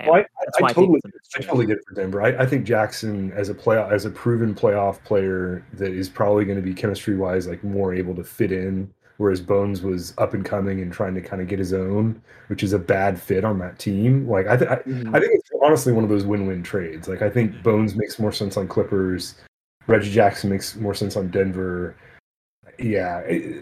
I can see in the big picture where these trades actually make sense, and also getting Plumlee as the backup center, which you don't want to be like, oh, we have this amazing team of wings, but because of the lack of a good backup center, we're going to get bumped out of the playoffs. Like that's not okay.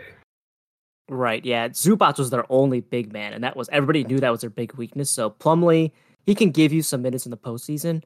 So I think that's the reason why it's so interesting. The Reggie Jackson thing is such an interesting one because it is a trade off. Is like we might have lost, we might have weakened ourselves at the one spot, but we strengthened ourselves at the other. So it's kind of like this weird that team like give take.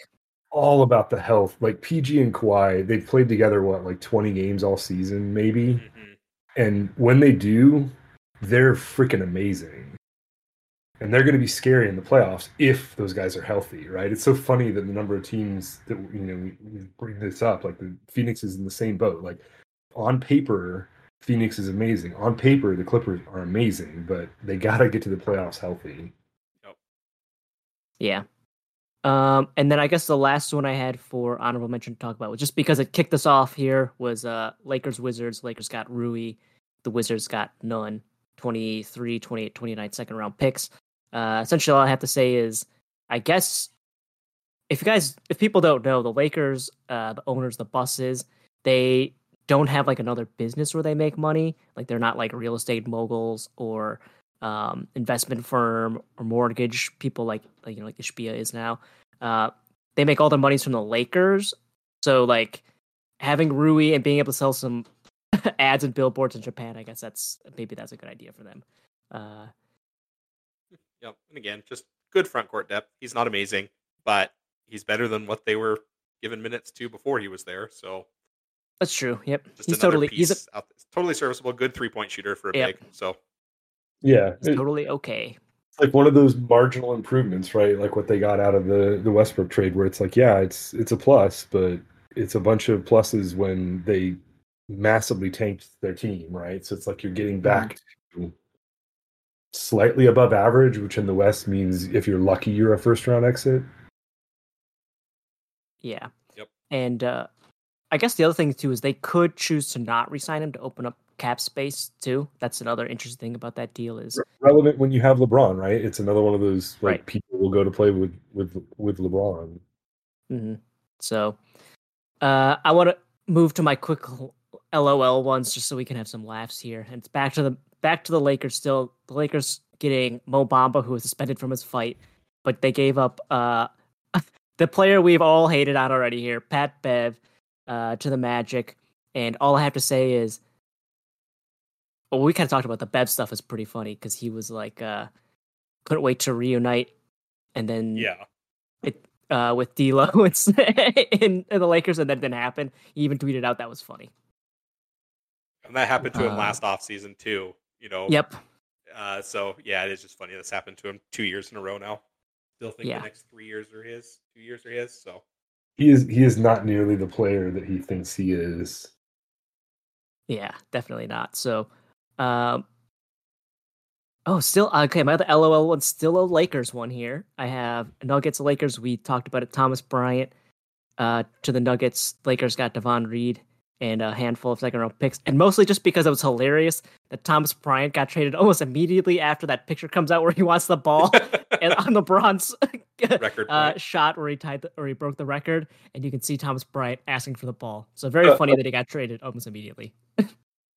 Yeah, it's really the Bryant and Bamba ones are kind of funny to me because if you just look at the fan bases that lost those guys versus the fan bases that received them, the difference in opinion of the players is very funny. Like the Nuggets are like, oh, we got a backup center. Like Bryant is going to, save our Jokic bench minutes.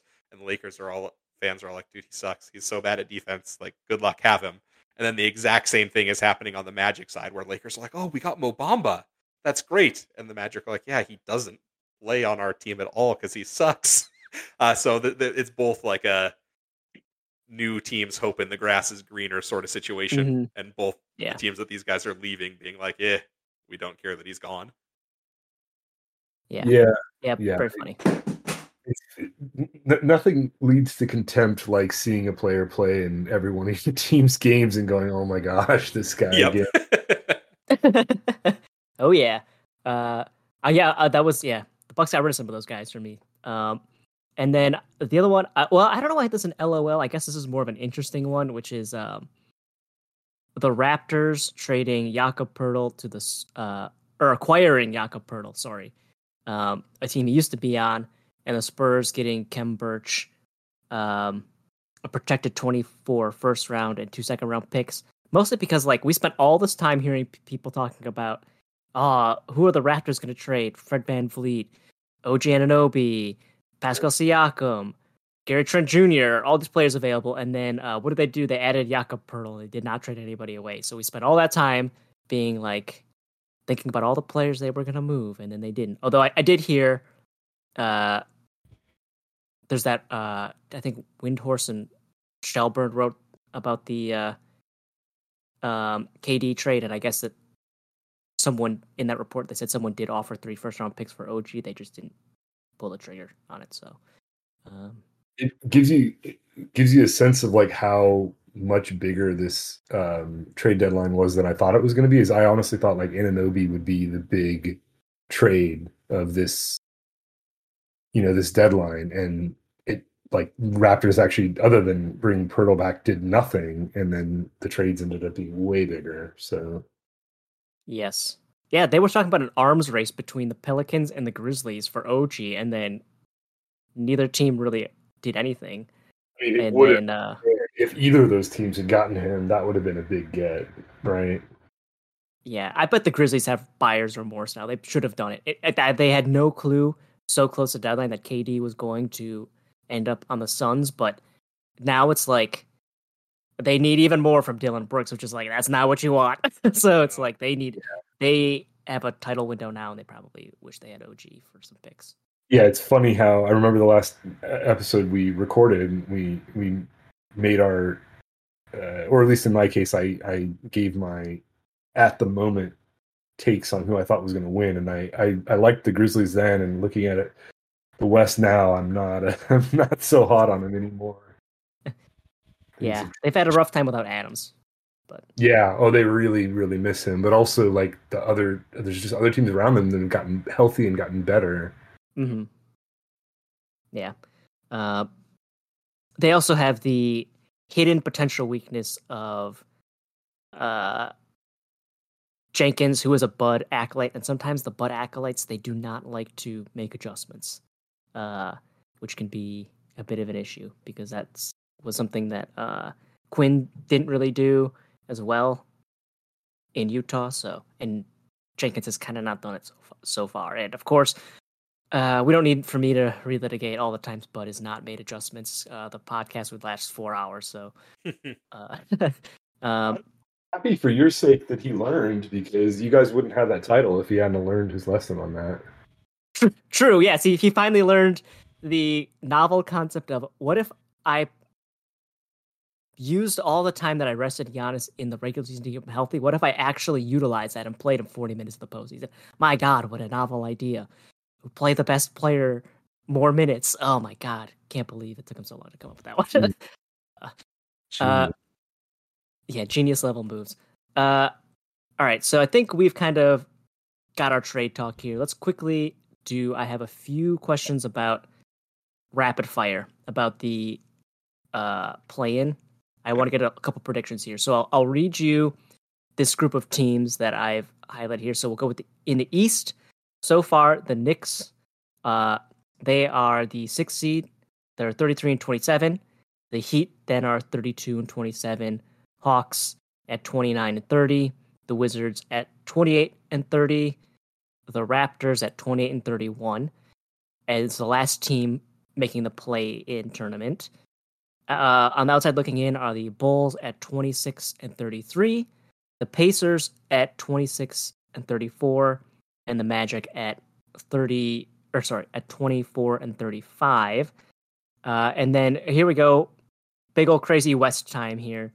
So I'm giving you lots of time to look up the standings here, because it's going to take forever. So I did the cutoff with the Clippers.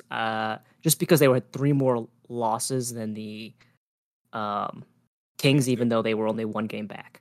So the Clippers are currently in at 33-28. Then you have the Suns at 32-28, and the Mavs are the last top 6 team at 31-29. In the play-in, we have the Pels at 30-29, the Wolves at 31-30, the Warriors at 29-29, and the Thunder at 28-29. So they are one game back in the loss column of the Clippers. And then on the outside looking in, we have the Jazz at 29-31, the Blazers at 28-30, and the Lakers at 27-32, meaning that they're only 3 games in the loss column back of the Mavs. So that's pretty crazy as far as the West is so compact. We were originally going to just talk basically about how freaking crazy that is until the big trades. So I want to know, I guess the East is maybe less interesting here as compared to the West, but who is going to make the top 6? So I guess for the East, let's go first here. Do we all think that the Heat are going to get the 6th seed? Yeah, or the 5.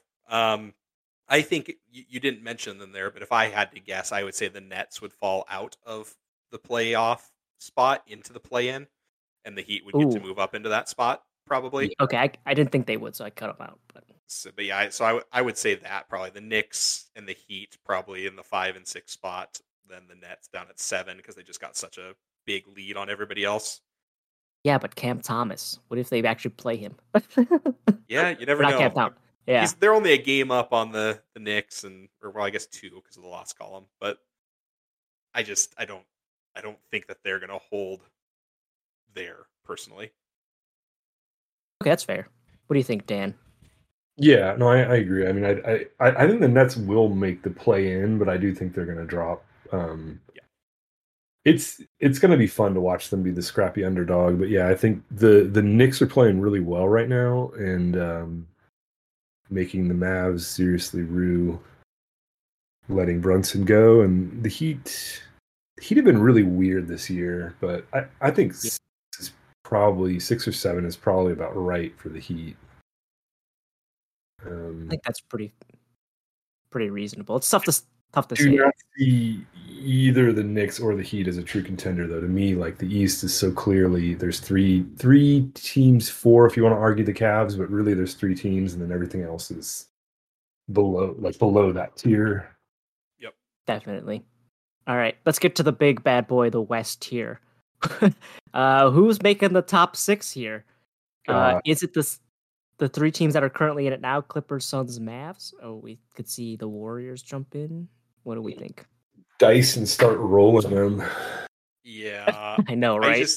I just don't think the Warriors are going to be healthy enough to be able to make a push to get into a top 6 spot. I think that they're just going to kind of tread water. If I had to bet on it, I would say that the 6 teams that are in the top 6 right now would be the top 6 at the end of the season, with then like the Lakers, Warriors, Wolves. Well, we'll get that in a second here. Okay, we'll get that second here. But yeah, I would say I don't think I see any of the teams outside of it playing into it. Maybe the Wolves could jump the Mavs if the Kyrie experiment doesn't go super well here at the beginning. Ooh, that's interesting. But that'd be the only one that I think could jump in to the West. Yeah, I need to look at our remaining schedule. You could be right there. It really depends on matchups, because there are going to be some teams we blow the doors off of, and it doesn't matter that our defense sucks, and there's going to be other teams that absolutely annihilate us. So it really depends on the remaining schedule. And all these teams have at least 1 or 2 games against each other still, and all those tiebreakers and that sort of thing going too. It's such a bloodbath with it being that close. Like when you go all the way down to Portland and you see Portland is 1 game back in the loss column from the Mavs, who are in 6th, and Portland is in 9th, 12th. 12th. Sorry, yeah. Yeah, 4.5 games separate 3rd place from 12th place. So, like, anything could happen in the West. And we didn't even really talk about the Pelicans, but like to me they're another wild card where like it depends on health, right? Like they could be amazing or they could be nothing. Yeah, yeah. Yeah. The most recent Zion injury cools me on them. Unfortunately, I think. Yeah, it's really sad to see electric players not able to play. Yeah, it stinks. Yeah. I know in our preseason preview, I think I said that like healthy Zion, they could be like a Western Conference Finals team, and without Zion, they're going to be scrapping for a playing spot here. Worried that his play style precludes him having long term, like any kind of longevity as a player. Yep. Yeah. I think I will say Clippers, Suns, and I guess I'll go with the Warriors. I don't know. That last one I think Clippers, Suns. I think we'd all agree is pretty lock on. I think that last spot.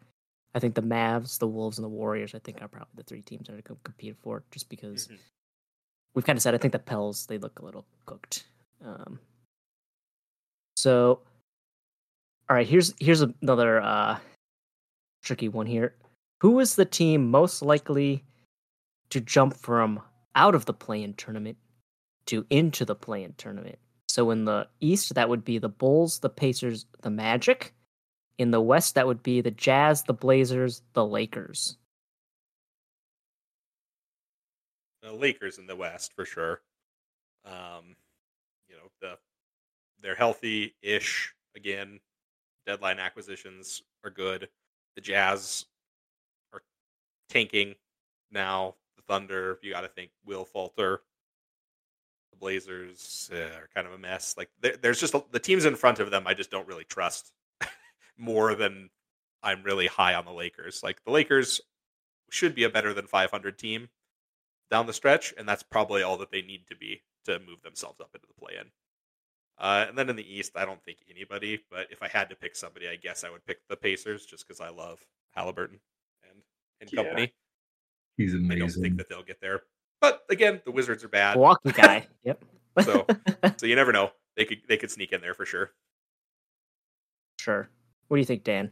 I'm going to take a contrary in the West. I actually would pick Portland of those teams. I like they have their issues, but the Lakers have their issues too. And I just think Dame is that good that if I'm going to pick a team to make it into the play-in, I don't think they're going to do anything. I don't even see them getting out of the play-in, but I could see Portland make it in. I like Grant and I love Dame, and I think the Lakers are a mess. The East. Fair. Yeah, the Bulls are really dysfunctional, so I think Pacers is a good pick there. I love all the love for my boy Halliburton. You know, Dan, I realized after we had our Halliburton discussion, I forgot to mention one of the reasons I'm so in the tank for him is because he's Milwaukee area guy. So it's like, of course I love him. He used to tweet about how much he loved Quick Trip, which was like a 7-Eleven regional variant equivalent. So, Nice. and I remember when we got them in my hometown, and people loved him too. So I understand you, Tyrese Halliburton. I feel you.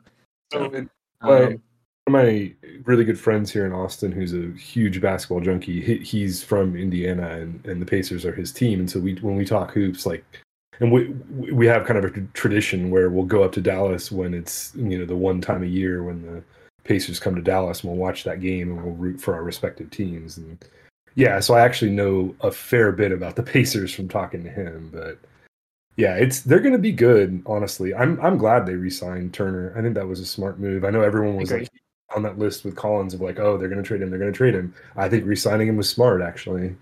Mm-hmm. Yeah, he's going to own the franchise at some point, so they might as well re-sign him. At this, he's going to stick around forever at this point. Him and Halliburton is a solid core. Like obviously the East is there's a lot of other really good teams, and like Cleveland as a young team is where Indiana wants to be, but they still have to build to get there. But I mean, Halliburton's an amazing franchise cornerstone in my opinion. Yep. Yeah. So I think I'll agree with Shellen for the Lakers, just because I'll guess I'll say I could see AD having another 2 weeks where he looks amazing, and then I guess he'll have 2 more weeks where he looks crappy again, but maybe those 2 weeks are enough. Maybe they win like 8 out of 10. or something like that, on a run where AD looks amazing. That's, not great odds, but I'll guess. He did it once this year. He could do it again. And I think in the East, I'll surprise you guys. I'll pick the Magic. After I think they started like 3-20 to like 19-15. I don't think they would want to, but I could see them winning more just because some of their young players continue to develop. Franz and Paolo continue to get better, and it's like, oh, guess what? The Magic are sneaking up on teams and winning because they're gonna those young players are gonna try, and so it's the addition by subtraction theory around Mo Bamba. Is that it? I kind of maybe. Jonathan Isaac coming back really gonna send him over the edge. For another reason, he'll send people over the edge. That's for sure. Right. One of the few guys in the league that makes Kyrie look sane. Yep. Yeah, that's true. Amazing. So the last for my check-in on these teams, remember in the East we're going from the Knicks down to the Magic, and the West we're going down from the Clippers to the Lakers. This is a 3-part question, so we'll go through each section at a time, and this will make sense as it works. So out of these teams here, which teams could win a round in the postseason? So they'd actually not playing; they'd actually have to make the 1 through 8. Which teams do we think could win a playoff round? I'll start here, guys. Give you some time to think here. In the East, I think the only team is the Heat. Could win a round. In the West, I would say the Clippers, the Suns, the Mavs, the Warriors. Believe it or not, the Lakers. I guess I would have to pick them as well as a team that could potentially win a round. So I'm going to say no to the Pelicans. Oh God, because I don't know about Zion. So I'll say no to the Pelicans, and I'll say no to the Wolves, which are other teams that I think people might pick here. So for this one, we're just going one round. What do you guys think? Yeah, I mean, it's really a ceiling question, right? Like, I totally understand why both of you guys picked the Lakers to make it in to the play-in. Is like, you look at that team's ceiling with health and everyone clicking quickly, and it's very high. Yeah, the West is still a bloodbath, man. There's teams the Warriors obviously have a high ceiling if they're healthy. We're just looking for this question. We're just looking for a single round win. We'll get to 2 and the title in a second here, but which ones do you think could win? Just Warriors, Lakers, Mavs. I mean, what was the qualifier on rank though? You're saying 6 through. Well, I just kind of picked for the East. I have Knicks down, and the West I have Clippers down. Okay. Yeah, I mean, Clippers can definitely win a round. The Suns, obviously. I mean, this is what is so deceptive is like KD hasn't played a game yet for the Suns, but everyone knows they're going to be ridiculous if they have a full complement of their players. I also take that as a question mark though, because he is currently injured. Mm-hmm. That's why I find it so funny when all the pundits are like, "Oh, they're the favorites to win." It's like, yeah, and yes, we both I begrudgingly agree with that, but the guy that they traded for is not even currently suited up to play basketball. Like, this is all theoretical. Yeah. The East is harder, actually, though. Yeah, I agree. I always said the Heat. That was the only one I thought could win. Miami shows up, I guess, is my counter question, right? Like, because they could be great, or they could just right now they look mediocre, honestly. They run hot and cold, where every time they start to get momentum, then they somehow find a way to get a losing streak again. Yeah, no, it's tough. My caveat for the East would be that Miami could win a playoff series if they managed to play themselves up to the 5 seed and got Cleveland in the first round. Okay. I don't know that they would. I don't know that I would pick them to win that series, but they could. But they're not beating Boston, Milwaukee, or Philadelphia in a 7-game series. So I don't think any of the teams in the East can. Not mostly because of themselves, but because of the 3 teams that they're guaranteed to be playing in that first round. They're just not winning those series. Okay. Like the 7 and the 8 seed are toast. For sure. The 5 seed is the only seed in the East that has a chance. I totally agree with that. Those top 3 are definitely winning their first round. Okay, yeah, I think that's and then fair. in the West, I'm going to be a little more pessimistic, and I'm going to say like the 30 teams that are currently in there, like the Clippers, Suns, or Mavs, could definitely win a series if matchup dependent and health dependent and those sorts of things. But I think only the Warriors can win a playoff series of the teams that aren't in there. Like I don't trust the Wolves, the Blazers, the Lakers to win a playoff series.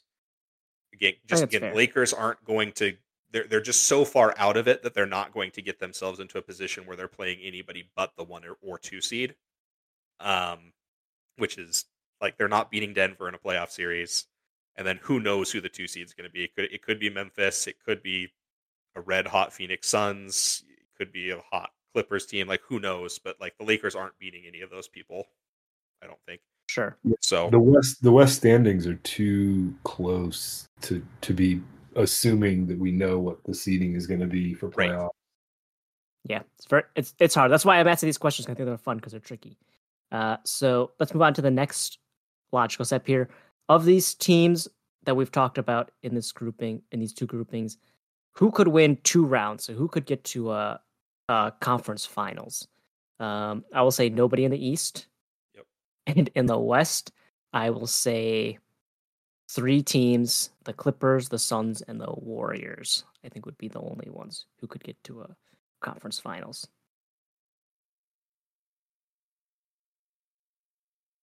Yeah, I would tend to agree. I think it's so matchup dependent. Like the stars could align for Dallas. Like I again, we talked about them as not being a title contender, but there's a non-zero chance that they could end up being the 6th seed and playing the Kings.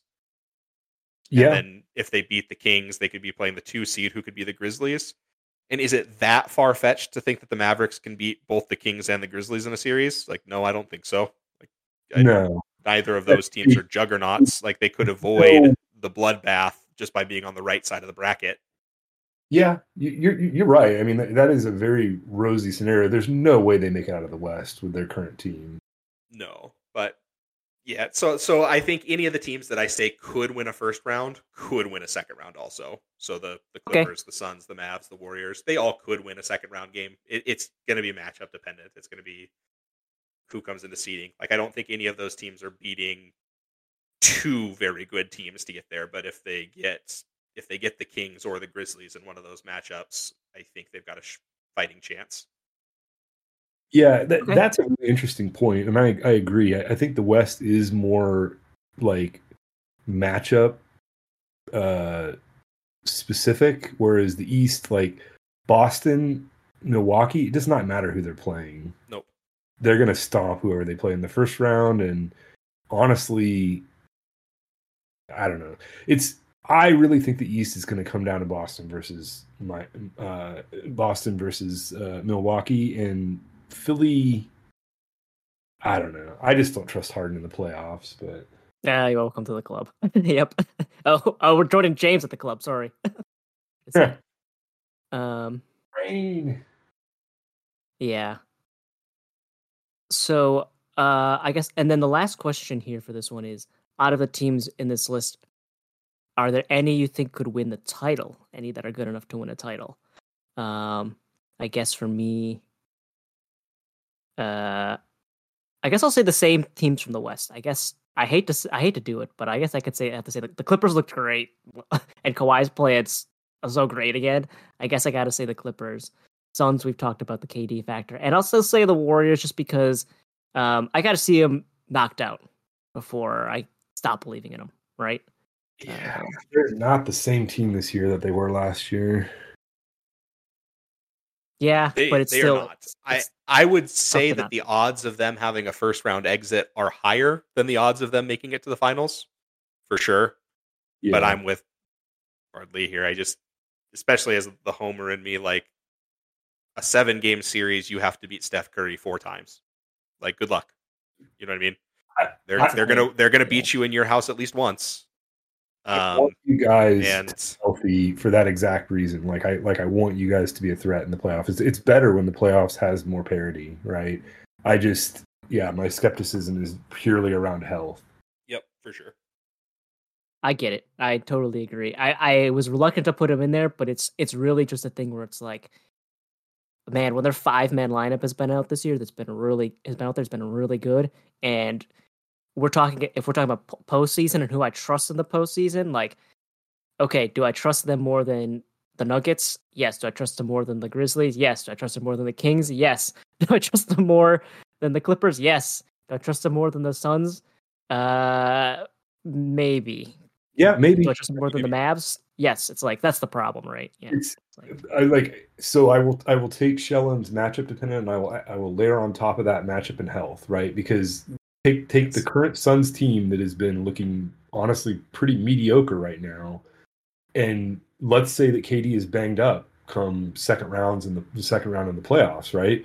Do I take a fully healthy Warriors team over a Suns team where KD looks banged up? Yeah, I probably would, because that team suddenly you look at this overwhelming consensus favorite Suns team and you realize like, oh, they're actually kind of thin, right? Yes, yeah. We talked about a little bit of lack of depth. The West is just going to be so dependent on health come the end of the season, like you're saying. Yeah. Like it's all going to come down to who's healthy and what seed they've got for matchups. It's going to be fun. We're going to have 8 teams that are very good in the Western Conference, I think, come playoff time, which is going to be really fun because, like you said, I think the East has a potential to just be a coronation sort of let's just get 7 games again of Boston versus Milwaukee like we got last year. That's what I want to see in the East. Yep. Honestly, that's going to be an amazing series. I shouldn't say it like it's a foregone conclusion. I really want it to happen again, and if it does, I'm going to be super excited to watch that. Agreed. Here's a question that I did not have on the list. Would a Boston-Milwaukee series be a de facto finals? Like the team that wins the title? Maybe. The team that wins that's going to be the favorite in the finals. Yeah. But I think, especially with the trade deadline things, like it's tough for me to guarantee it because, like, if Phoenix is healthy, like, no, that's not a guaranteed win. And the Warriors are worse than they were last year, but they beat the Celtics last year. Like, I don't know. We'll see. Yeah, the Celtics have gotten better than they were last year. Is part of my concern. And if Phoenix is healthy and firing on all cylinders and they gel really quickly, they absolutely could be the favorite in the finals. But that, to me, is a pretty big if, actually. Mm-hmm. Yeah. Yeah. I think that's a revisit it when the playoffs start question. It's hard to tell without having seen some of these teams play much. Yeah. I think once we see them, I think we can answer that. Like, I think the momentum thing matters, too. Like, if you run, like, are on a crazy win streak, streak going into the playoffs, especially in the West, where it's such a bloodbath, like that's going to give you confidence that I think does matter. Yes, I'd have to think so. It's going to be tough. The West is going to be very. It's funny because I think before this deadline, it was like we all thought the East would be really tough in a bloodbath. And I think now 3 teams have really separated themselves, and probably 2 even more so. And then the West, it kind of really looked like it was the Nuggets to win or to lose, I guess I would say. And it's now gotten much tighter because especially with the Clippers now, regardless of the moves they made, the fact that Kawhi looks healthy and is playing really well, I think completely changes. Yeah. The Clippers are absolutely the Nets of the West, right? Where, like, on paper, that team is ridiculous. Oh yeah. I mean, we've talked about the Clippers were my probably finals pick each of the last 2 seasons prior to like all the injury stuff happening. You know what I mean? Like when they're healthy, Kawhi and Paul George are so good and work together so well. Like it's just we'll see. Yeah, I want them to have one healthy playoff run together. Yeah, for sure. Yeah, I mean it's a bummer about New Orleans. I really liked them for half of the season, and then it just it is what it is. Yeah. Yeah. All right. So we've had a good chat here. Do we want to wrap up, or do we want to do my one last uh question? I don't know. It's not technically a hypothetical question. Sort of it is, but or do we want to save that for another time? Depends on how you guys are feeling about time here. Oh no, it's fine. I got time for one more question. Yeah, hit us with it. All right. So I've brought this up to you previously, Shellen, and so this is a um, state of the league history question, I guess you could say. Is the 2021 Eastern Conference semifinals, which was Nets Bucks, the most impactful playoff series of the past 10 years? I think the other option, you could pick something else, but so this is going back to 2013. So that's still Heedle's era, I guess. I think your other option might be the 2016 finals would be your choice. That's where LeBron won with the Cavs. So I'll kind of lay out why I was curious about what you guys thought about this question. So if this Eastern Conference semifinals where the Bucks defeat the Nets, the ripple effects are, of course, the Bucks and Giannis win a title, cements Giannis's legacy. It also is probably the series that, in hindsight, caused the downfall of the Nets super team. By if they win that, they potentially probably go to the finals. I know KD has said Hawks have been hard for them, but whatever. It also affects the Sixers because if they go to a finals, I bet James Harden probably does not request a trade because, we went to the finals last year. Affects the Suns because, the Suns lost that finals, but now they have acquired KD, who left the Nets after the super team blew up. The Mavs because, again, Kyrie has now left the Nets. And then we also have two teams, the Hawks and the Wolves, who I think were slightly affected because they tried to make that Drew Holiday-esque last piece trade, which was not worked out for either team. And then also the Blazers because Dame was a lot of times talking about potential. There was a lot of talk about him leaving, and then he decided to stay, which I think might have something to do with that. That's conjecture. I don't know for sure. And as far as the 2016 finals go, you have, of course, LeBron, Cleveland, and adding to that's his greatest title. Defeated the 73 win Warriors. Kyrie, that's really like the feather in his cap. His great game there with LeBron when they had the amazing game. The Thunder obviously broke up because of that, because of KD went to the Warriors, and it kind of set us up into this new super era team again. So, what do you guys think here? Is the 2021 Eastern Conference semifinals the most impactful playoff series of the past 10 years? Probably. Yeah, I got to go with because again, I think, like you said, with the 2016 finals is probably the only other one that really is up there. I suppose your other option could potentially have been the 2017 Western Conference Finals, where Chris Paul got hurt in Game 6. Oh, and the yeah, Rockets good one. lost Game 6 and Game 7 to the Warriors there. No, sorry, that would have been 2018, not 2017. 2018 Western Conference Finals would be your other option because, that would have been Harden getting a ring probably because that Cavs team was not very good after Irving left. Like, they would have gotten smoked by Houston also. That's CP3 getting his ring. That's Harden getting his ring. Mm-hmm.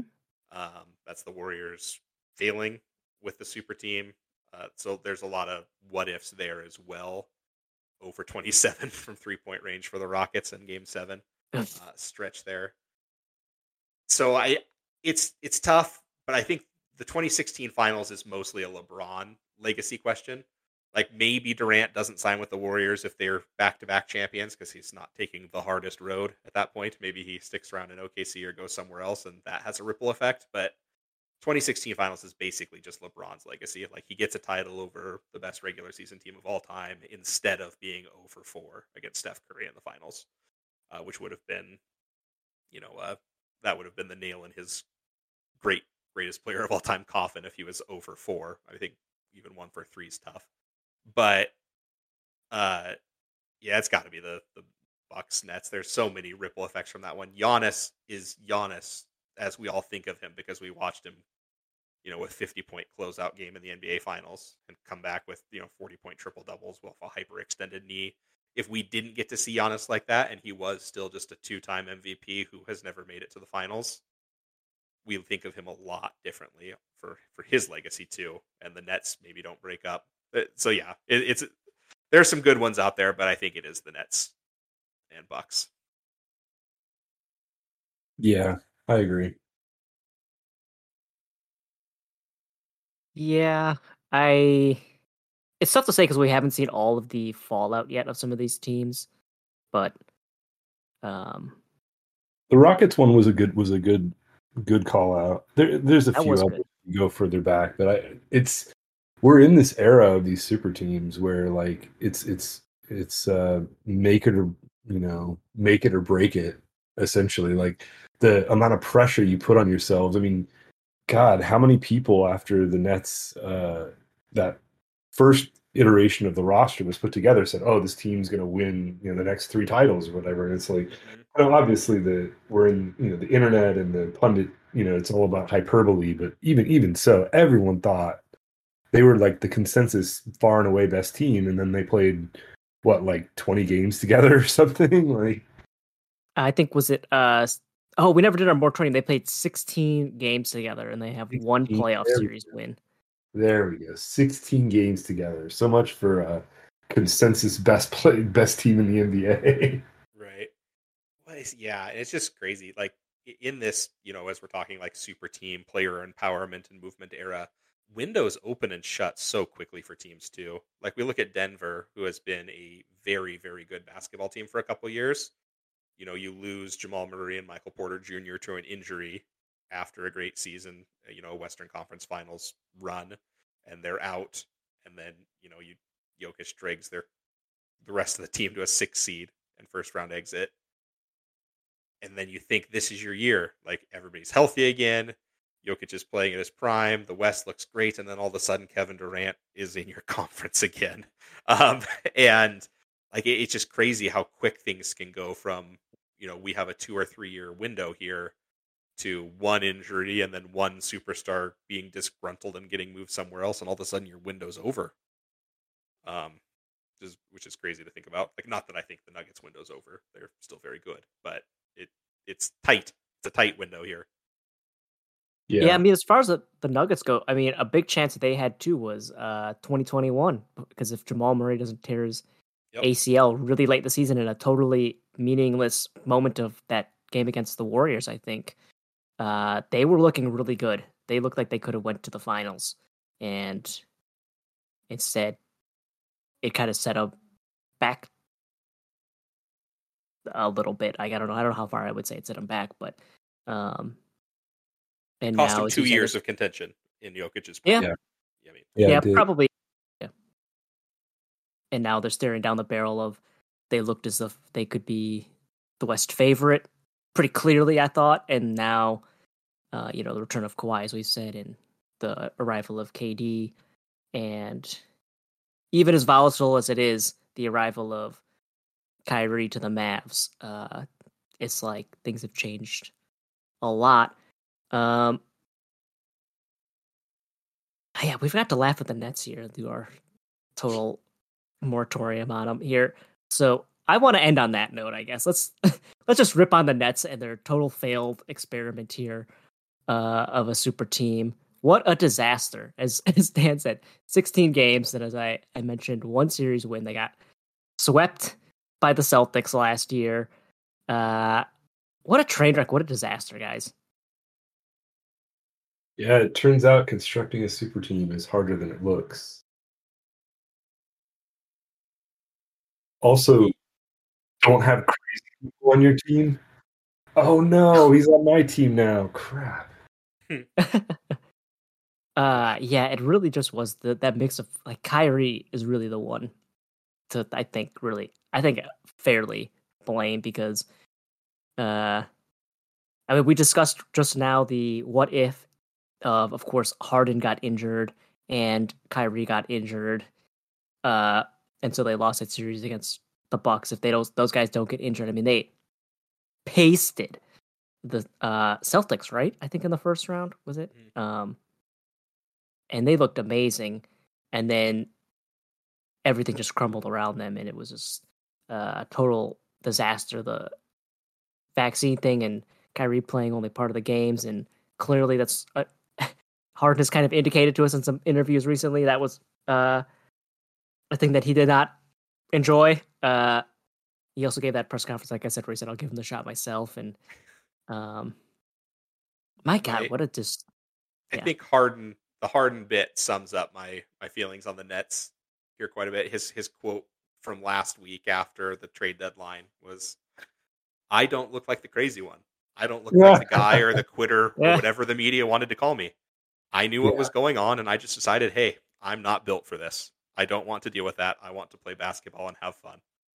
And like, that's so real. Like, we clown on Harden a lot. You know, he did it, you know, all like the strip clubs and during COVID and gaining weight to get off the Rockets, and like was a bit petulant at the end of his getting out of Houston stint, which fair or foul, like the rest of the team was bad around him. Like, it's tough to fault him too much, but the way he went about it wasn't good.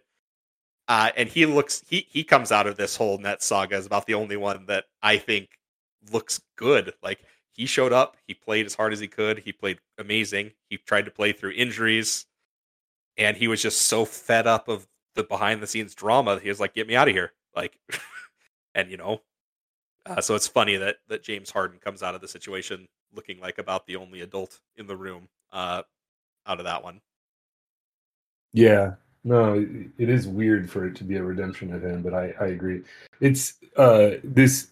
My last thought on this is that it actually ties into Brad's earlier question. Is I realize now that you could argue in a way that the dissolution of the Thunder is really what led to all this stuff, right? Because that core of Durant, Harden, and Westbrook was amazing, and they never won together. And then all this other crazy stuff that we're talking about is either one or all two those three people, yeah, right, yeah. So it's all just Thunder drama, like rippling throughout the league over and echoing back. Even like there's like Thunder drama reverb now at this point, right? Because you look at the different iterations of those players, like and you know, you hear discussion of Westbrook getting bought out and going somewhere, and I think it would be hilarious if he ended up on the Suns, right? Oh yeah, because you just have to like recombine all those core, and like Ibaka is probably going to get bought out by the Pacers for that matter. I don't think he's going to actually suit up for them. So like you could absolutely like reconstitute the Thunder in different configurations. Oh, that'd be amazing. So what we're actually saying then is the real ripple here is if the Sonics hadn't been moved out of Seattle into the single smallest media market in the NBA, they would have paid James Harden to stick around. Yes. And the Sonics would have like four-peated. That team, if it had been put together, would have been ridiculous. Yeah, I think that probably is the biggest what if in NBA history. That did quite not make the cut. That was from 2012, and I said, so I kind of cheated, and I said 10. It was 2013. So my fault for bringing it up. No, but I mean you're right though, because that is that was that is probably the greatest unknown. Because do those players become the players that we know them as if they stay on that team? Because that means we get no James Ball. You know, we probably don't have the Russell Westbrook triple-double MVP, obviously, and he was competing against James Harden for that MVP. You know, it's like... I guess the thing that I'm in, it's obviously a counterfactual. It's impossible to know one way or the other, but like I actually think that the constrained versions of those guys are better versions of them than the Westbrook Ball and James Ball, right? Yeah, less stat sheet stuffing, but probably better for team success. Yep. Right, because even at the time then it was obvious that Kevin Durant was the best player, so those other two players would have had to have... I mean, they would have had to figure it out, but it would have been clear still, though, who was the best player on that roster. So I think you wouldn't have had the... You know, like, remember when LeBron joined up with the Heat, and it was like, he and Dwayne Wade were actually still pretty close in terms of how good they were. and it was like they had to have that struggle between who was going to be the best player on the team when they both were still good enough to be the best player of the team. I think organically it was obvious on the Thunder. It was Kevin Durant. I mean, Harden was a sixth man at the time.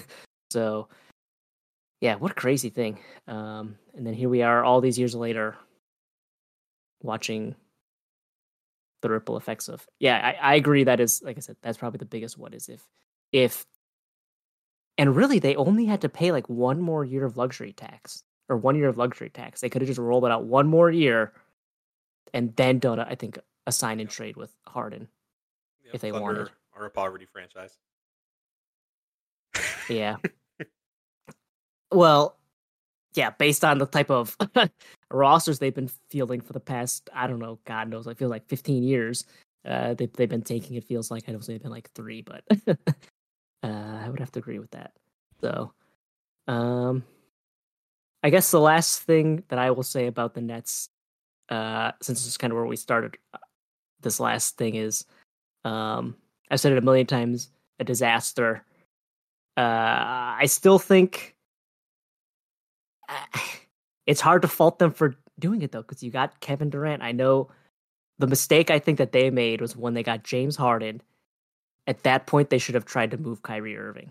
Yes. At some point, 100%. because Yes.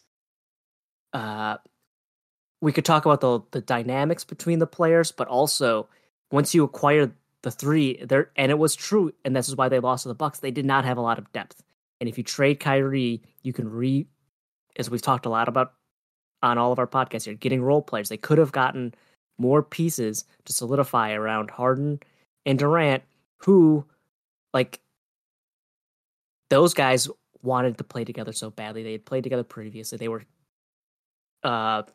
big friends on the Thunder teams that we just discussed. So I think if they look back and have a regret, other than, of course, getting injured in that series, there's nothing they can do about that. Injuries happen. I think a decision that they could have made that they will regret is not attempting to move Kyrie Irving once they acquired James Harden. So, but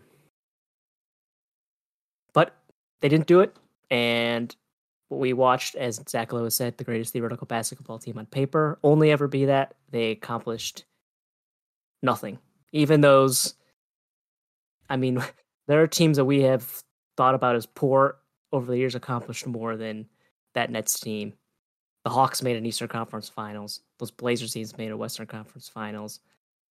The LeBronto Raptors made Eastern Conference Finals. And the Nets couldn't even make one. So a disaster, but I think one that we can understand why they did.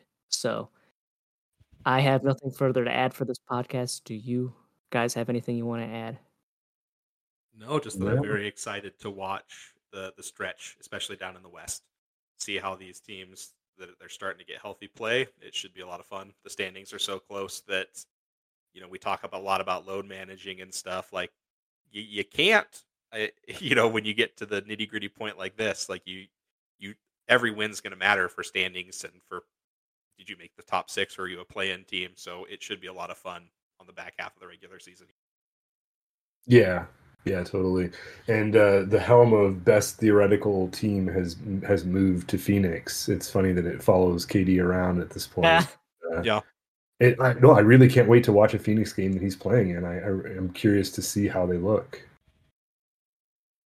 Yeah, it could be fun. We could be looking at another net situation where it could not work, and they could.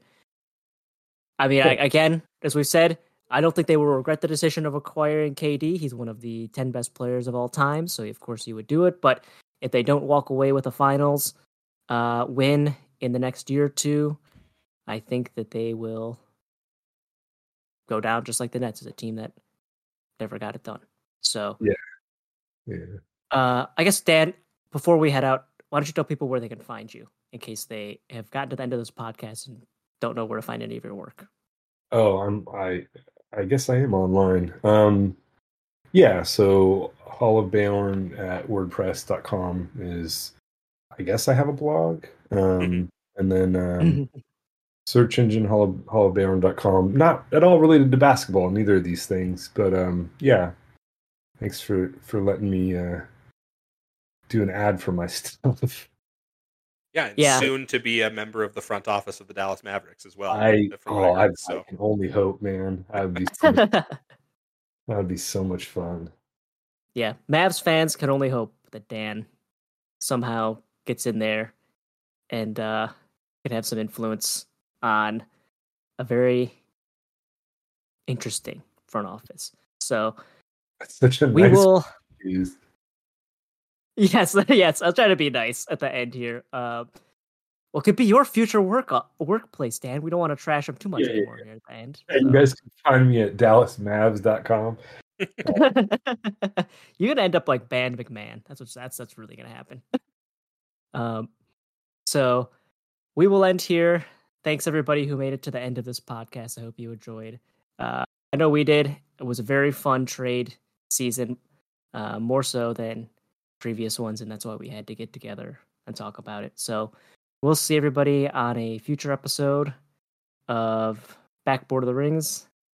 And until then, I guess don't follow out of life or something. I don't know.